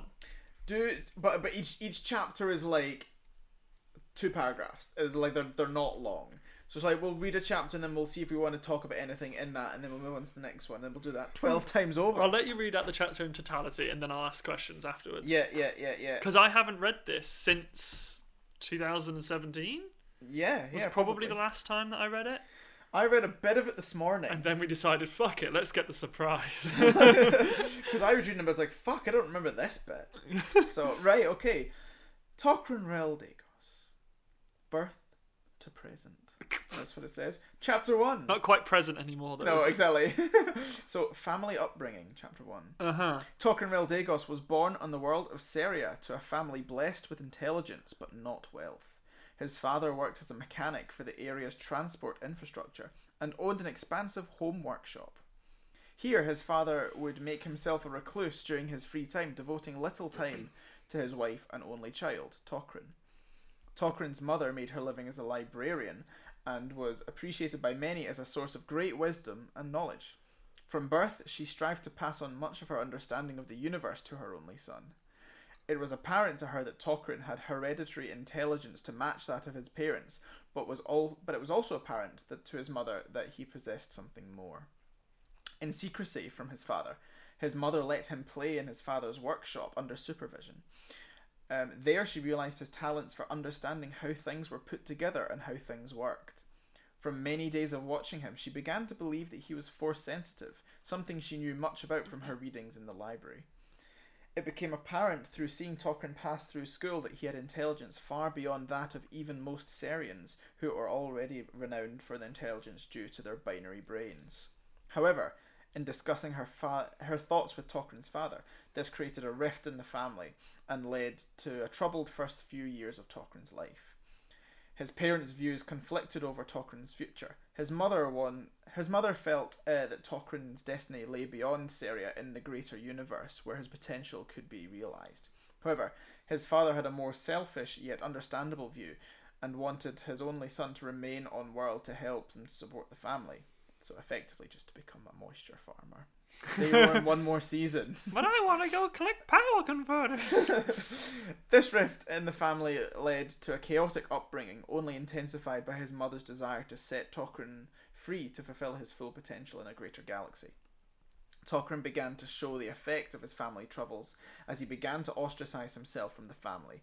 She began to sense fear and conflict within him and decided to make the bold decision to flee off-world with him to save him from letting his talents go to waste. So how old is he when they leave? Don't know. Shall I find? I've got an age thing at the end. But he's not like... Because he'd be quite an old initiate into the Order, wouldn't he? The Jedi Order. He left Seria at age 5. At age 5, so he is a fairly old... And became an initiate at that time as well. Yeah, which isn't completely unheard of. I think Obi-Wan was older when he joined as well. Oh, really? Yeah. But yes, we've never really gone into this. So, is Tok'ran's mum Force sensitive? No. So when you say senses fear and conflict within him, you mean like this mother boy's scared? Yeah, as in keeps like throwing shit at the wall. So like he's an angry child. He's got some fucking temper problems. He's either Force sensitive or he's got ADHD. He was because Tok'ran now is sort of a grumpy old man. That's the way I try and play him. He was actually a grumpy old man at the age of 5 as well. Good. Reminds me of myself. Good. Yes, I like that. No, cool. So he left. Sorry, I like this idea that he was like, even at the age of like 2 or something, was obviously like, wow, he's smarter than all the other fucking kids, man. Like, this kid, they all have 2 brains. Yeah, and he's like a 3-4-year-old that's in like a garage and he can build stuff. And you're like, wow, this kid's cool. Yeah. Right, chapter 2. He was born with his backstory in his DNA. Tok'ran and his mother fled to Seria's spaceport and snuck into a freighter ship. A frightening freighter ship. Snuck into a freighter ship headed for Coruscant, the centre of the Republic and the civilized universe. This seemed the most suitable place to allow Tok'ran a fresh start in a modern new world, where his talent would be put to better use.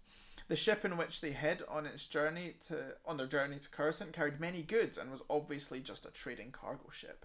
Many of the containers contained what Tok'ran's mother knew to be Beskar, a Mandalorian steel so tough it could withstand blaster bolts and even lightsaber strikes. The mother was full of hope as the ship came into land at Coruscant trading port. However, their luck was about to end. A large explosion from another part of the ship tore through the hangar, throwing them and the cargo into the air and into a pile of debris. The ship was under attack. The 2 of them could hear exchange of gunfire, and more explosions shook the ship. The gunfire entered the hangar, where they hid as suited and helmeted figures entered, opening fire in the hangar. Tok'ran's mum realised that these were Mandalorians reclaiming their Beskar, as it is not usually sold or traded with other races. It became apparent that she had chosen the wrong ship to flee in. While trying to flee the ship among the flurry of gunfire, Tok'ran's mother took fire from a Mandalorian warrior and fell to the ground. As Tok'ran screamed and fell over the body to try and find a sign of life from his mother, so apparently he was also a doctor. Good. He knew medicine. A blue blade of light burst into the room and flurried in destructive rounds. The blue blade reduced many in the room to the ground and caused the rest to flee the ship. The Mandalorians taking to the skies in their jetpacks. As the dust settled, the Jedi Knight Sifo Dyas heard the tears of Tok'ran and took him to the police to arrange his adoption. However, on his way to the station, he sensed promise in Tok'ran and could feel the way he unknowingly used the Force to enhance his intelligence, initiative, and understanding of the world. Enhance his initiative, but he's never come first in the combat. Having lost his family, Sifo Dyas took Tok'ran instead to the Jedi Council, who decided it best to take the boy into the Temple's arms and train him. Some on the council, however, feared that the experiences which Tok'ran had faced may have irreversibly tainted his life with fear and pain. However, the majority of the council voted to bring Tok'ran into the Jedi Initiate scheme, despite his unusual method of entry. Very good. I'm making notes of stuff to talk about later on. Okay. Because I know where the backstory goes. About stuff that I realised we've made accidental ties to stuff. Right. So I'm making notes of interesting things to talk about. But I think it's really cool. So Tok'ran Mummy dead. She died. Cry. He's never really... I've never really gone into the hating Mandalorian thing. I guess he was too young to really understand that. We have we? By accident. And this is the note that I've got, but I don't want to go into it until we talk about something later on in his backstory. Oh, right, okay. But we have a little bit. But we haven't mentioned anything about Mandalorians specifically. Yeah.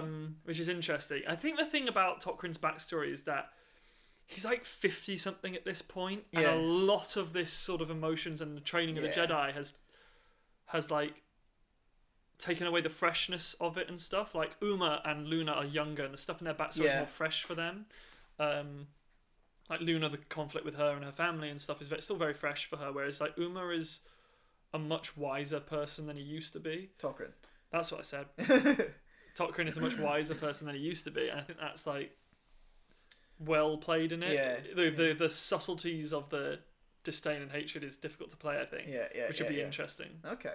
Might have to give you some chances to unpackage that. So, chapter 3. How would you feel about a therapy group?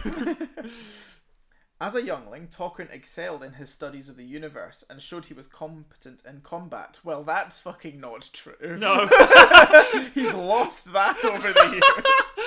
Competent in combat. He's down again. Yeah, however, he showed a lack of interest in personal reflection and meditation on the Force, which we do go into in Weapon 26. We do, and a little bit in this is that he talks to Uma about it. Yep, and he gets better throughout the campaigns that we've now played. He would not open himself to the Force like the other younglings would. Skipping meditation made for many unwanted encounters with Jedi elders and many detentions. Naughty boy.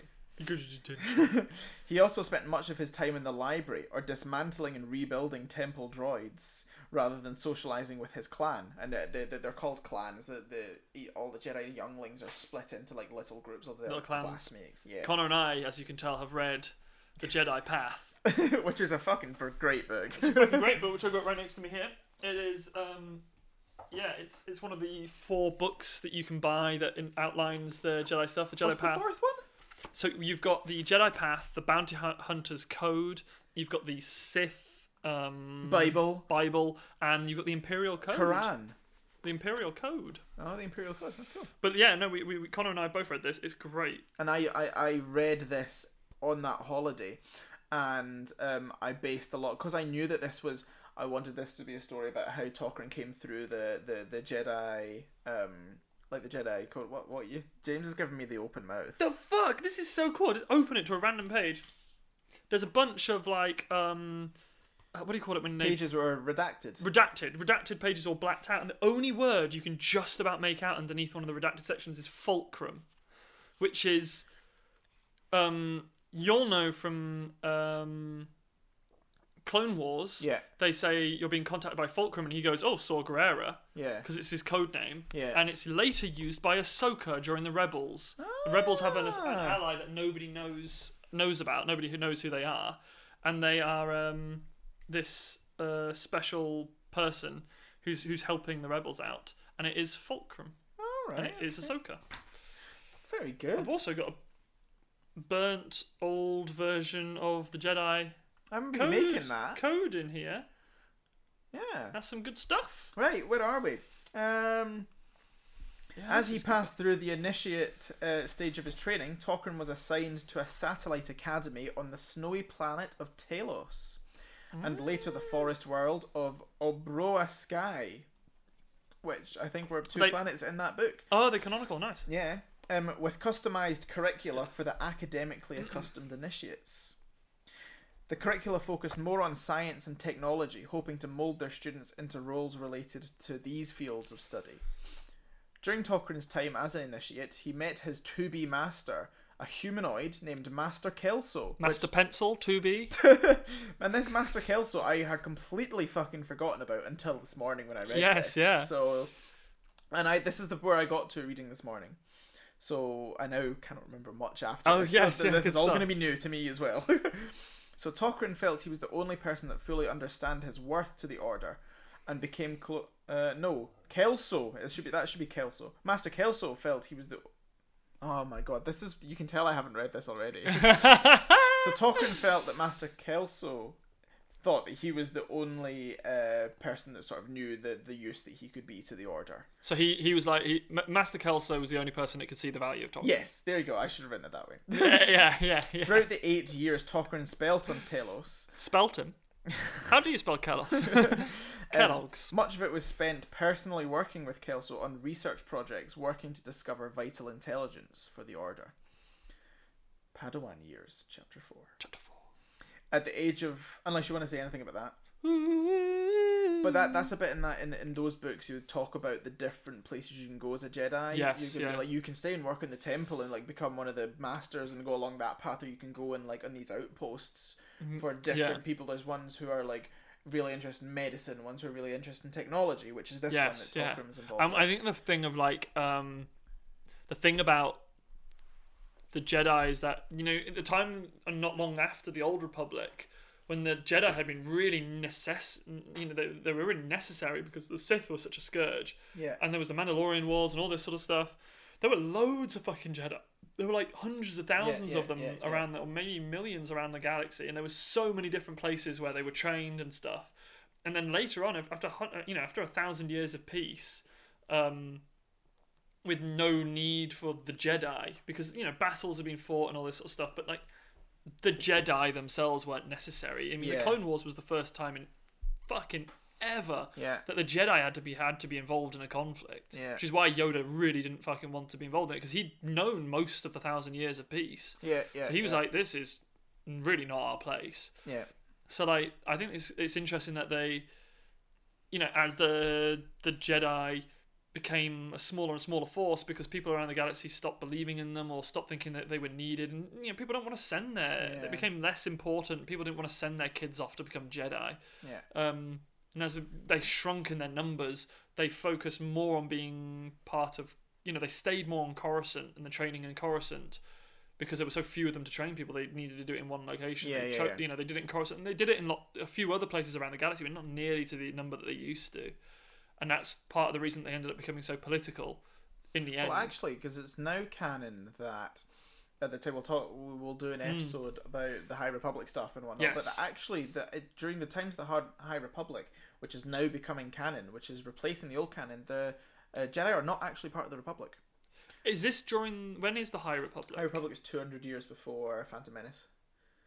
So interesting. So it's replacing the Old Republic stuff. So actually not even part of the Republic, and it sort of implies that it was them. So whatever happens during the High Republic means that they join the Republic, and it's almost like joining the Republic is the beginning of the Empire, beginning of the Jedi Order's end. So like that was the mistake. The 1,000 year, of peace, then comes to. So does that?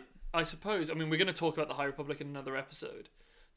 I suppose that would mean that the Old Republic stuff, does that mean that stuff still happened, but the Jedi weren't actually part of the Republic during that time? Well, I'm not sure. I'm not sure whether, because, you know, the Old Republic spans literally tens of thousands of years. Yes. So like they could have been joining, not like you know, an on and off relationship. And I suppose that's something that we'll find later on as the canon more develops, because but the Old Republic is canon because it's mentioned in episode 4. Ben Kenobi says the Old Republic, the years of the Old Republic. He means the Republic. Yeah, but we can dream. We can dream. I think that's the weird thing, is that when Disney wiped canon, nobody spoke about the Old Republic. Yeah. I mean, it's probably not canon and all that sort of stuff, but there's a lot of good stuff there. I still believe it's still canon in my mind. Until someone replaces it, it's all canon. That's the thing, is I don't mind if somebody replaces it with something good. And that's the thing, is that the beautiful thing is that as a fan of Star Wars, you don't really have to be told and that's the beauty about our podcast. Whatever we want to be canon within our world of the Star Wars can be canon, so we can pick and choose from our favourite bits of Star Wars. What do you mean? It is canon. I know what you mean.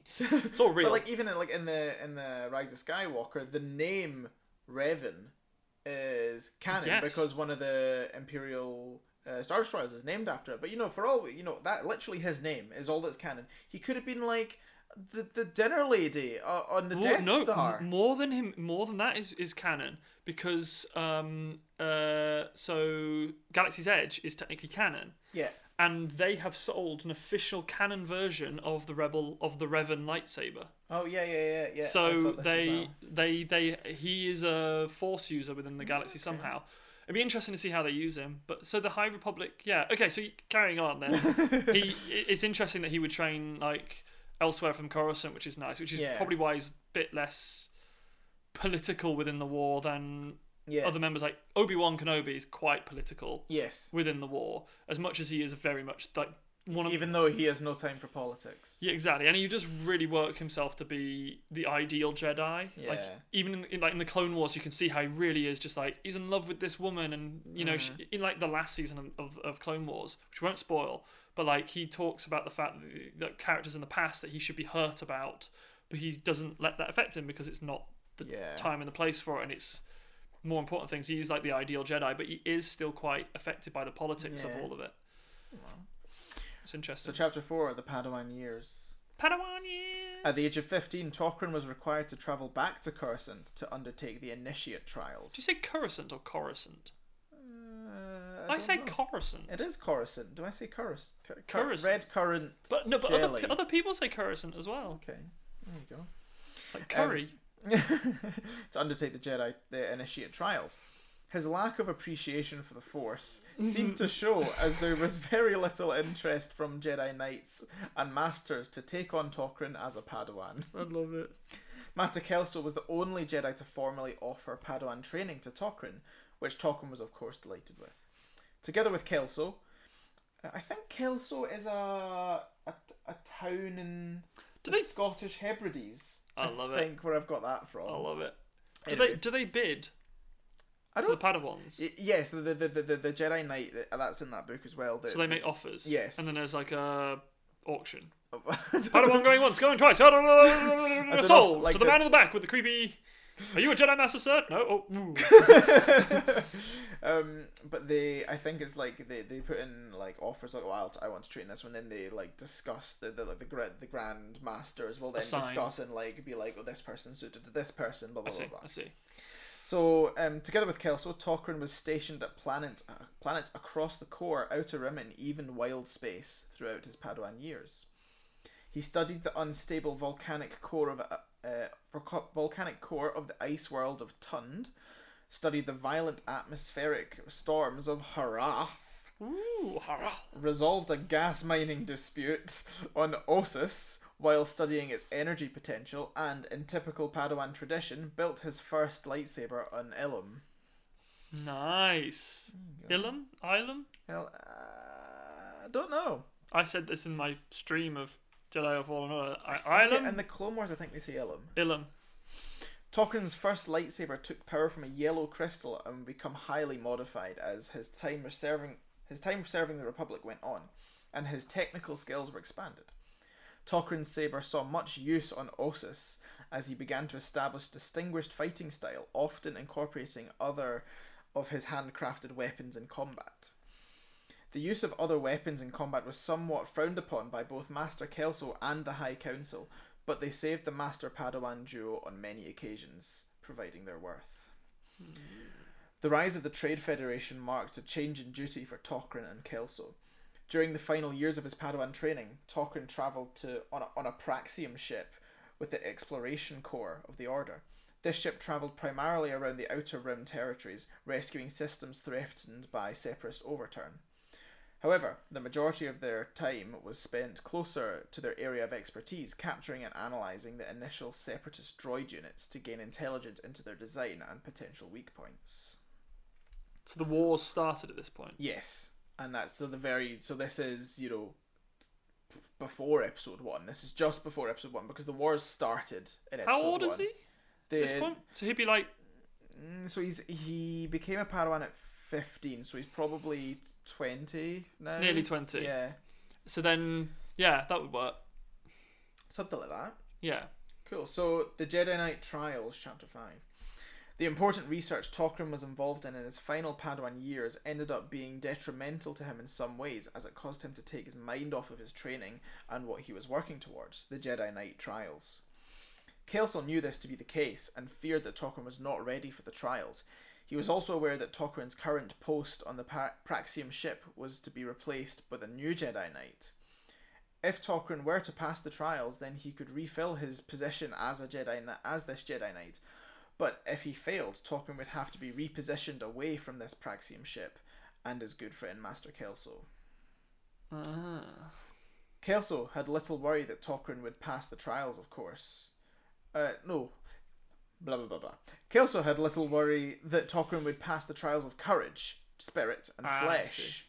However, he feared that his lack of aptitude for Force use would leave him lacking in the trials of skill and insight, which are all the trials of the trials. Yeah. Kelso knew better than anyone that Tokrin was a great Jedi, and that his talents were unique and much required by the Order, especially in war. The fact that Tokrin had not the same respect for the Force was made up for in other areas. This was not to say that Tokrin had no respect for the Force, just that his primary interests in being in the Jedi Order lay in its other aspects. Predictably, Tokrin excelled in the aspects of the trials that required him to rely on knowledge and understanding. However, he failed those that required him to connect with the Force. This led him to losing his position on the Praxium ship, and he was repositioned in the temple on Coruscant. Coruscant. I tried it that time. It felt a bit weird. Coruscant, where he would have to focus more on developing his connection with the Force. Right. So does that mean he lost his master at that point as well? Yes, I'm about to say that. This chapter's not finished yet, James. Ruined it. An element of resent grew within Tokrin, knowing that his skills were needed but not being put to use. He wanted to help and had the Jedi Order close to his heart, but felt he had been let down. Due to this, his initial attempts to connect with the Force were clouded with anger and pain. These notions worried Tokrin, and he feared his Jedi path was deviating. For this reason, he consulted fellow Serian on the Council, Ki-Adi-Mundi, who devoted time to centering Tokrin in his meditations and helping clear his mind.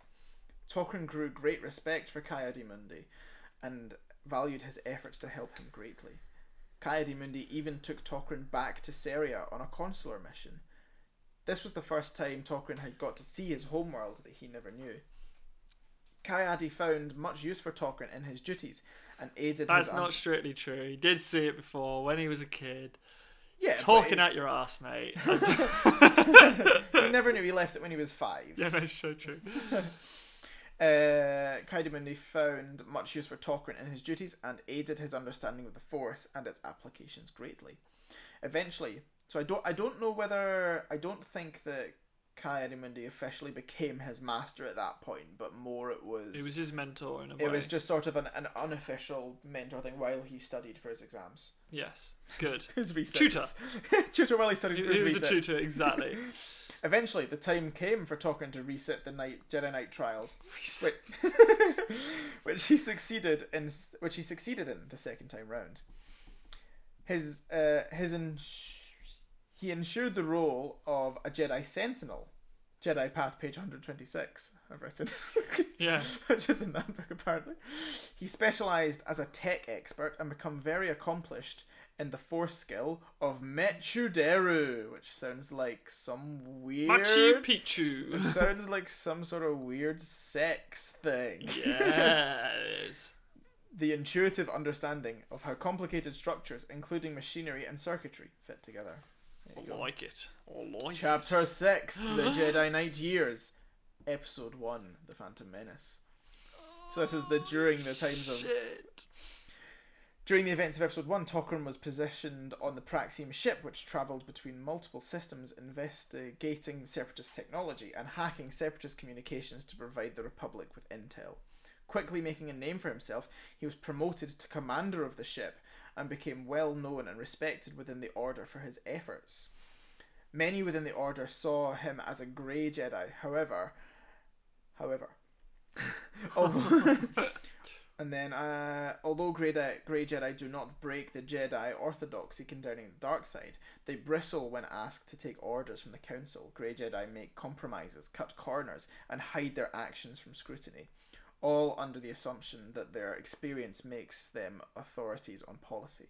They are mavericks who are difficult to control, but can be valued members of the Order nonetheless. And that is a quote from the Jedi Path book. Yeah, it's also like Qui-Gon Jinn. Yeah, exactly. So that's what he was doing during episode 1. During episode 2, Attack of the Clones, upon discovery of Sifo Dyas' clone army on Kamino. So wait, during episode 1, was he a Jedi Knight at that point? Yes, Jedi Knight. Oh, so they were like. So him and Obi-Wan. So they were no. at So the same time, I guess. so were they identifying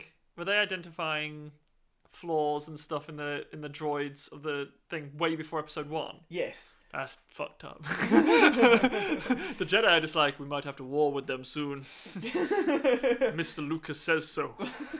By the time they already knew that like the battle droids were not brand new to them in episode 1. They'd seen them before. But it was the first time the Trade Federation had done something violent.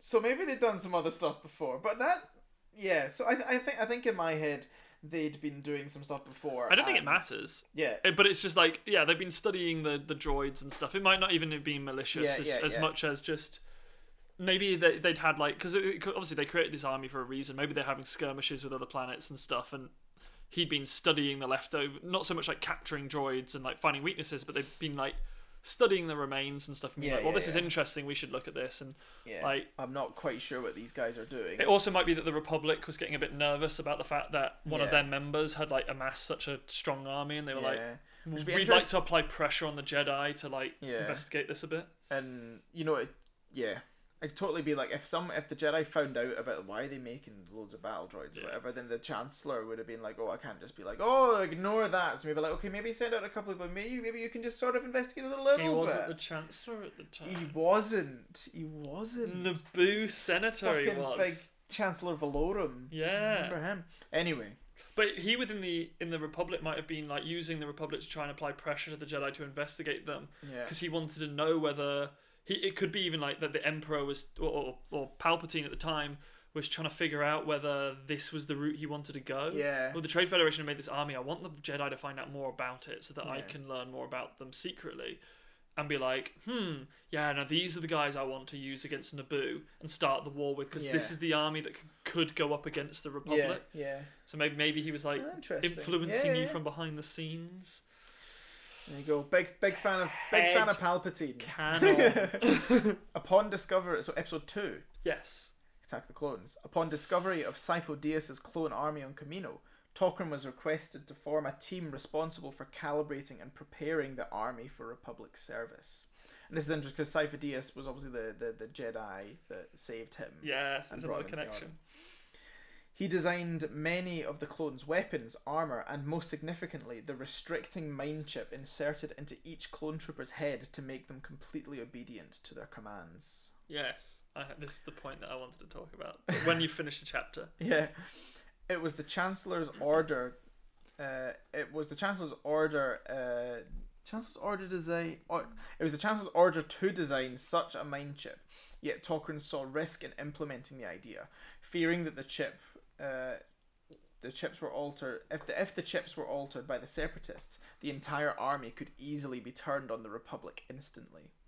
Tok'ra raised his concerns with the High Council, reporting that he felt something was out of place. However, the Council realized all too well that without the clone army, the Republic had no hope in fighting the Separatists.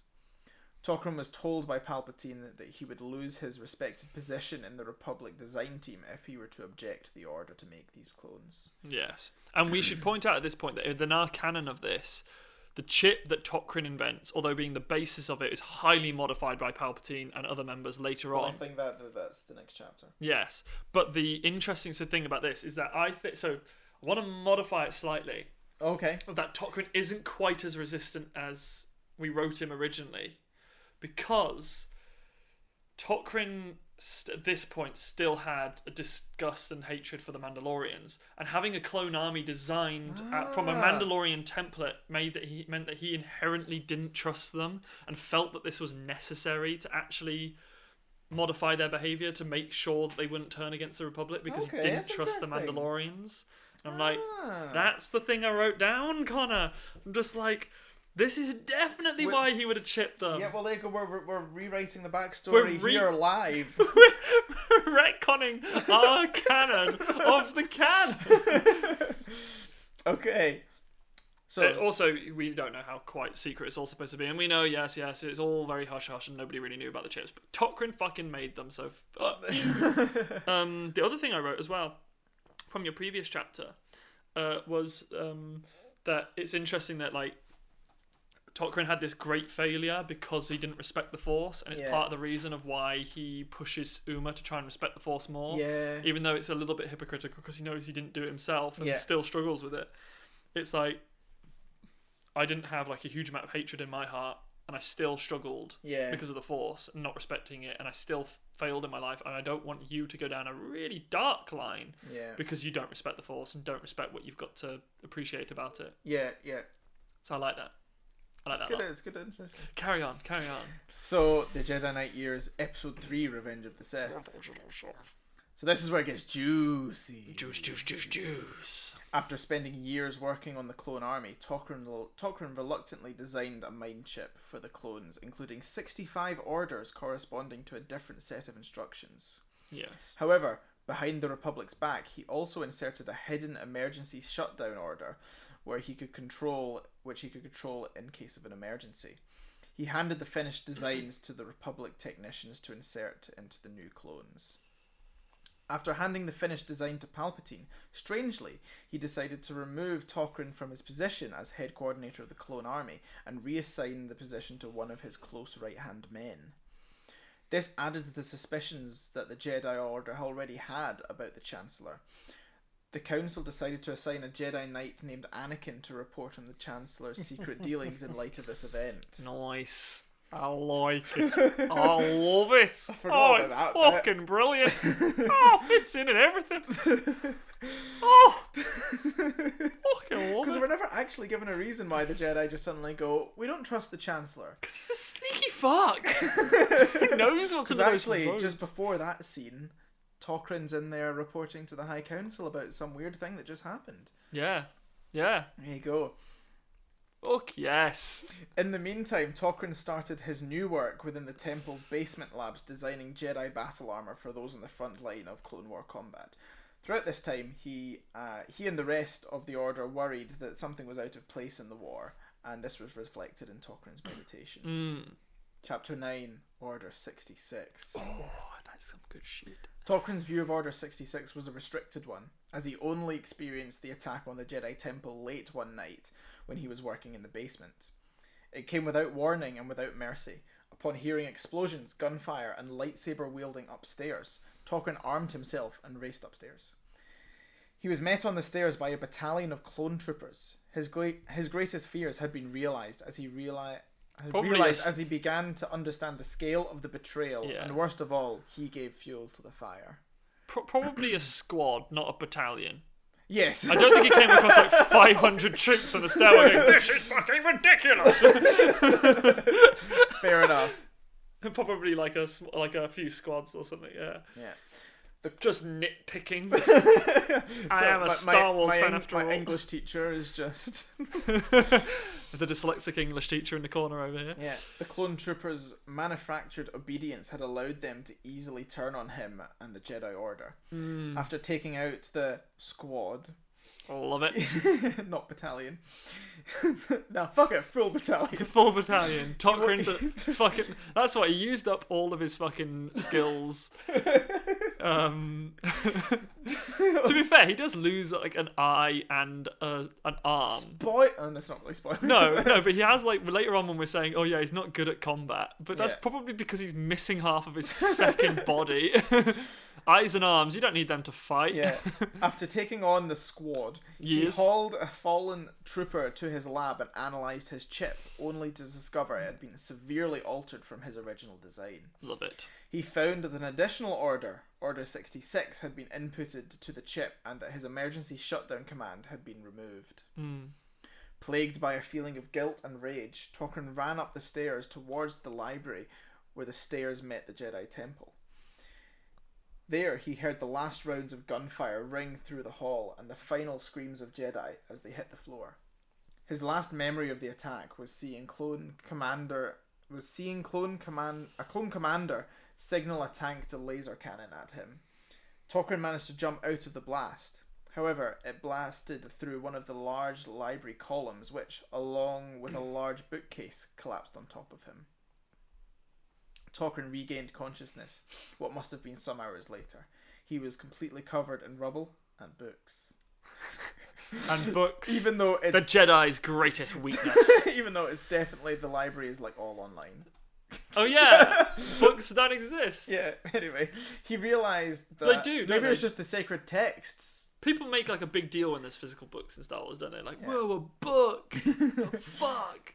He realised the soft paper of the books were probably the only thing that had saved his life from the impact of the column. What the fuck? That's bullshit. Books are basically bricks. Yeah, I know. A great pain resonated through his right side, stretching from his ribs and down his arm. I put a full stop in there when I shouldn't have. His ribs, down his arm, up his neck, and across the right side of his face. Fuck yes. He was fully aware that he was now unable to move that arm completely, realising that the nerves of his arm must have been severed. Ooh, by the bookcase. Yeah. Oh, paper cuts! Oh, 1,000 paper cuts! As Tok'ra lay in shock under the rubble, an eerie silence of the temple made it clear to him that the clones had now left and that he was alone. No signs of life. It's like, it's explosion and the crushing that made him lose that sight. Because it's like, the explosion did most of the damage to his face and his eye and stuff. And then the bookcase crushed what was left of his arm, really. Yeah, exactly. Just answer this to me right now, because I don't know if you're going to say it. Does he pull his arm off to get free? I can't remember. I don't know if I even... Does he use his lightsaber to cut himself free? No, I've just read a bit further on. He doesn't cut his own arm off. So he gets crushed, and then he gets it out enough. He's able to like lift the bookcase enough to be able to probably. No, alright. I've read on that. I'll read it. Yes, yeah. Go ahead. I'm interested about what happens to this motherfucker's arm because it's a robot next time we see it. His design had wiped out all of the Jedi in the temple, and he could only guess what had happened to the rest of the Jedi and their personal clone squads. Eventually, he managed to find the physical and personal phone squads. I wrote battalion again. Everyone's got their own battalion. But they do. Most Jedi generals have their own battalion. Yeah, or Legion. First, five over first. It's Anakin's. Yeah. Eventually, he managed to find the physical and emotional strength to begin to remove the rubble from around him. After much time, effort, and pain, Tok'ra freed himself from the entrapment and realised the full scale of his injuries. Half of his face had been severed and he was blind in his right eye. Half of his face has been severed? Is it not there? His right ear had been ripped clean off and his face had been heavily lacerated. I haven't decided whether it's been severed or lacerated. Is there a difference? I don't know if there's a difference. All of this in addition to his paralysed and amputated, half amputated arm. Okay, so he's like, so he's going to have to cut off more. Yeah. So it's both. Yes. It's both the bookcase and the lightsaber. The stairs down to Tok'ra's lab had been cut off, so his only possessions were what he had on his person. Not the only thing that's been cut off, mate. This consisted of his robes, lightsaber, and basic utility belt, including his Jedi comlink and a basic technical equipment. Emotionally destroyed and ridden with guilt and shame, Tok'ra fled to the ship repair hangar and jumped on a half-functioning ship. In his distress and shame, he escaped the Jedi Temple and Coruscant, exiling himself from the Order and its teachings. Exhaling himself. I'm fucking out of here. I'm gone. Chapter 10, Exile on Ryloth. Do you want to tell them about the ship that you stole? So the ship I stole, which I think was your idea, yeah, was the Twilight from Clone Wars, which is the ship in the very early seasons of Clone Wars that Anakin and Ahsoka. Do you want to explain why it's a really dumb fucking idea? Oh, because it gets blown up in Clone Wars. That's why it's only in the early seasons, because it gets fucking blown up. Because I was watching Clone Wars again. Like, it was like, so this is like one of the fourth time or something I watched Clone Wars recently. But I watched a few years ago. I was watching it, and I messaged Connor during this episode. Went, I think I sent you a video of it. I was like, we might have a small continuity issue. Well, the thing is, my backstory is relatively watertight. You're the only person that's fucked it up. I fuck with it. I insert these little plot holes. Right, Exile on Ryloth, Chapter 10. Tok'ran flew as far away from the Jedi Temple as he could, but his malfunctioning ship could only lead him as far as a crash land on the dark side of Ryloth. So this is the place that this new Sith temple is. We'd also like to note that we have no idea where Coruscant and Ryloth are in relation to each other, so we have no idea if that's like a really far distance he made or not. Where he was going when he could only make it to Ryloth, we have no idea. So he crashed landed on Ryloth. After all, it wasn't easy to fly a broken two-man ship with one arm and one eye. This is another thing we should point out, is that, Tok'ran did only have one eye when he was blinded before Weapon 26. Yeah, this is true. So the guy's lost his vision twice. He's lost 3 eyes. No. He's lost 2 eyes. 3 eyes! Yeah. 2 normal, 1 robotic, and now he's got a 4th. Right. Ryloth is the home world of the Twi'leks. Why did you say it like that? The Twi'leks? I don't know why. It is a non-rotary planet, and so has a permanently light half and a permanently dark half. We know why. The light half is civilized and inhabited by many clans, each with their own leaders and cultures. The dark side of Ryloth exists in perpetual darkness, and is inhabited only by vicious beasts of the night, many of which are force-wielding like night hunters and Vornskers. I was going to say, you shouldn't call hookers beasts of the night. That's not on. Tok'ran found a cave system near the crash site, and rid it of the beasts living within in order to make it its home. This image of you walking into a cave and shooing a bunch of hookers out. Out of here! It's my cave now. At first, this home was very dangerous as it was unprotected from the beast in the surrounding jungles. Right. Due to this, Tok'ran became far more accustomed to using his lightsaber in midnight attacks on his cave. Good. Great, so now we're ruining our own fix of our plot hole, and he's getting better with his lightsaber even though he's missing an arm. On Ryloth, he used his saber far more than he ever used it on his sentinel duties in the Jedi Order. Tok'ran's first priority was to treat his injuries. Using scrap metal and parts he could find in the surrounding area, he built himself a fully functional robotic arm and eyepiece. This took months of work and many long sleepless nights in the cave, which he was crafting into a makeshift lab. However, another priority of Tok'ran's was to make his home safe by building large metal doors and creating a shield generator to keep the beasts out. However, he realized this would be hugely challenging as he could not often venture onto the light side of Ryloth due to the hatred the locals had for alien species. A near-death encounter with a local tribe while looking for scrap metal led to his decision to never cross to the light side again. This limited his building resources to natural materials and the many crash sites on the dark side of Ryloth. He knew, however, that this would never be enough to build a safe home and to repair his ship, which would have been almost beyond repair in a place with unlimited supply of parts. Right, so saying that the ship was really fucked, and even if he had access to everything, it would still be hard. Within the first couple of years, Tok'ran had exhausted every crash site within the area and had gone on month-long expeditions through the jungles of Ryloth looking for parts lost to the Darklands. Also, how does a month work on Ryloth when there's no days and nights? Well, months is just your rotation around the planet. How long it takes you to go around the sun? Just don't know how you would know it would be a month. How do we know it's a month? Because the moon. changes. You get like full moon, crescent moon. Yeah, but no, our year is based off a full rotation of the sun. How do we know what that is? Someone worked it out. Yeah, exactly. Someone much smarter than us. At the end of this time, he had finally gathered enough parts and was able to build safe protection to his home and had no more need for worry about midnight night hunter attacks. Now he had to move on to repairing his ship so he could escape this godforsaken place. Right. Right, chapter 11, meeting Aola. An important character. Important character for future. For season 3. Yeah. One day, to his surprise, he came across a young local hunting on the dark side of Ryloth. A 10-year-old local girl named Aola. Areola?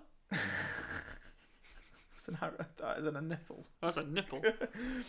Areola is the name for a nipple. Despite his original skepticism about the locals finding out about him living on their planet, he worked out that she could be of great use to him. Her young naivety meant she had no hatred to him like the locals on the light side, and was very curious about Tokrin's hermit-like life on the dark side. Aola was very interested in building hunting weapons and was very proficient with a bow for a being of her age. Tokrin worked out that he could strike a deal with her that could be highly beneficial to both of them. He offered to teach her how to build better hunting weapons in exchange for parts brought from the light side, where he could seldom venture. Aola traded weapons made by Tokrin on the black market for the parts he needed to fix his pulverized ship. This partnership continued for 3 years, and Tokrin saw Aola grow into a very intelligent and charismatic girl, and eventually helped her to escape Ryloth to explore the galaxy, which was her greatest wish.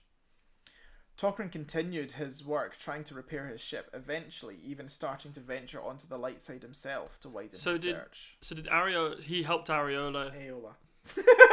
It's gonna screw me for a while, that is.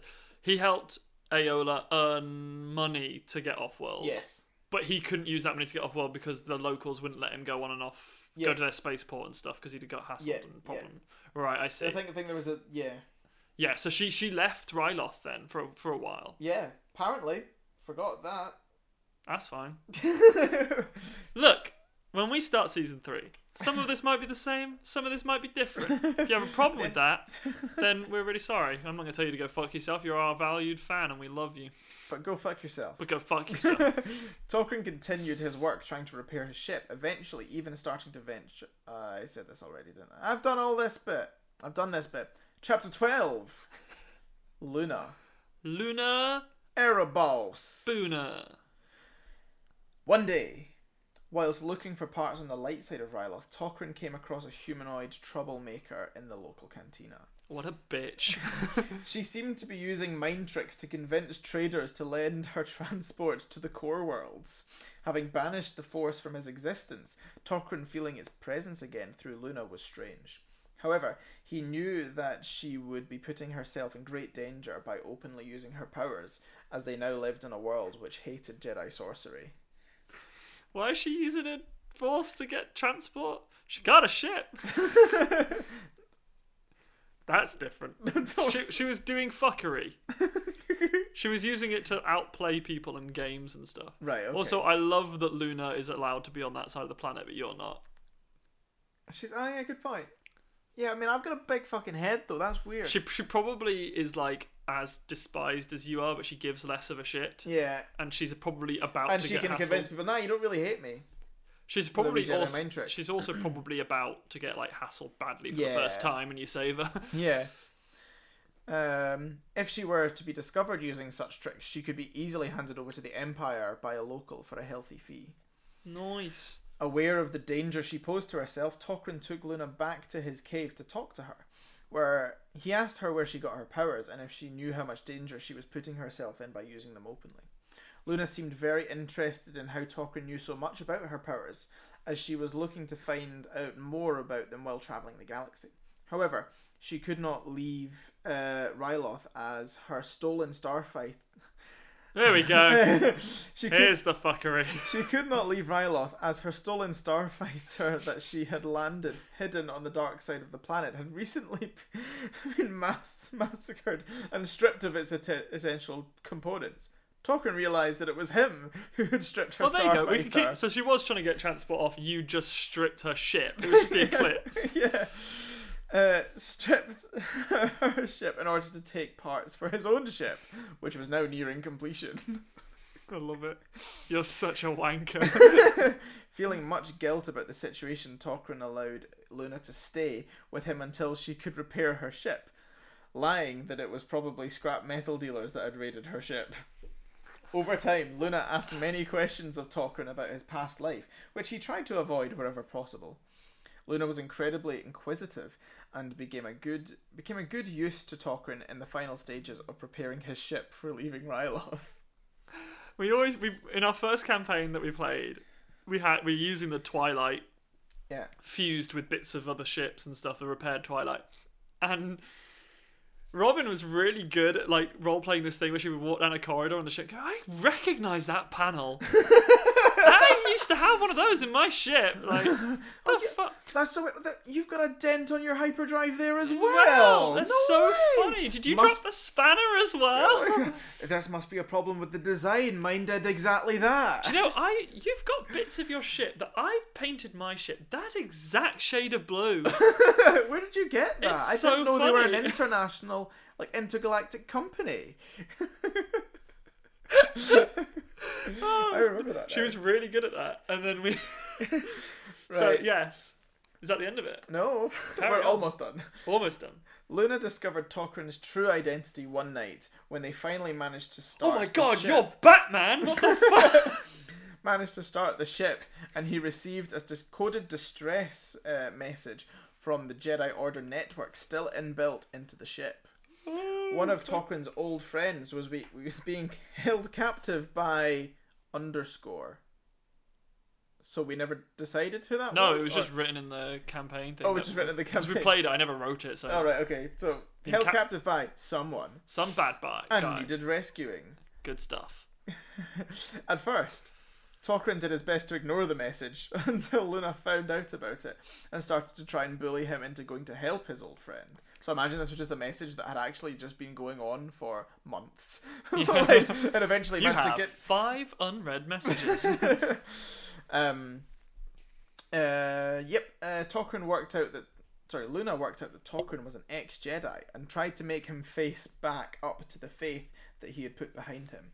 Eventually, still feeling bad for destroying her ship, and still feeling immense guilt for the fall of the Order, Tokrin reluctantly agreed to take Luna to try and save his old friend, hoping doing so would clear his head of some of his guilt, and so the two of them set off. And we spoke earlier about how they meet Uma and stuff. I like that. It's interesting, isn't it, that sort of Luna bullies Tokrin to live up to the ideals that she saw in her uncle. Yeah. I like that. There we It's go. it's a good backstory. It's really good. What was longer? You talking about everything, or me talking about that? I can probably tell from just like having a. Who knows? Well, what time are we at now? We're over 2 hours. 2 hours and 11 minutes. Equal. No, I think it's really good. I like that backstory a lot. It's got a lot of details and it's very Star Wars. It feels like it's part of Star Wars, which is really, really nice. I really like it a lot. It just fucking works really well. And the cool thing about it is that we've accidentally seeded lots of little bits of stuff from it into this, and we're gonna have some of Tokrin's backstory, obviously being on Ryloth and stuff. That's gonna come into the season 3. Yeah. Luna's backstory is gonna come into season 3. Uma, the plan was to have a lot of his backstory really be unveiled and revealed in season 3. Unfortunately, that we've spoken about that at length now, but that's not going to be the case. But it is going to be a sort of story about the characters and how they fit into this sort of grander. There's going to be this grand scheme, but within all of it, I'm hoping that the characters get to have their moments, which is nice. I think Tokrin's definitely been slowly over the course of Weapon 26 and the Great Games has been getting more involved with his Jedi past and has sort of taken on, especially Uma, as like a project almost like he's training him like he was his Padawan almost. And so I think coming into the final season of your story, the Sith temple and you talking about this other Jedi temple, like I feel like he's now in a position where he's almost able to fully take on that Jedi past and fully engage in it again. I think especially because now Uma's leaving, it's almost like you become a Jedi Knight and you gain a Padawan. Once you train your Padawan and they become a Jedi Knight, you become a Jedi Master. I feel like that's almost the place where Tolkien's going now. We call him Master Rel Dagos, but he's never been a Jedi Master. Like he's only ever reached the rank of Jedi Knight. Yeah. And I feel like 50. He's like half. I don't know how long Serians actually live. But no, I don't know. But he was what? He was nearly. But I mean, not all of them will become necessarily masters. He never. The war started around the time that he, not long before he became after he became a knight. And obviously, then not long after that, then he spent 10 years on Ryloth and stuff. So he's like 50 now, but. Well, so he was 50 when he met Luna. How long was there between meeting Luna and starting? Well, he'll be in his mid. Yeah, he'll be like 54, something like that. Yeah, I think he's mid. So he's. It's interesting because I think the thing, like you say, is over the campaign he's grown. Like in the first campaign, he learnt to be a soldier again. Yeah. In the second campaign, he learnt to accept the Force properly again. Yeah. And in the third campaign, he's going to learn to accept being a Jedi. He's going to become a Jedi properly again, which is cool. So it's this sort of like.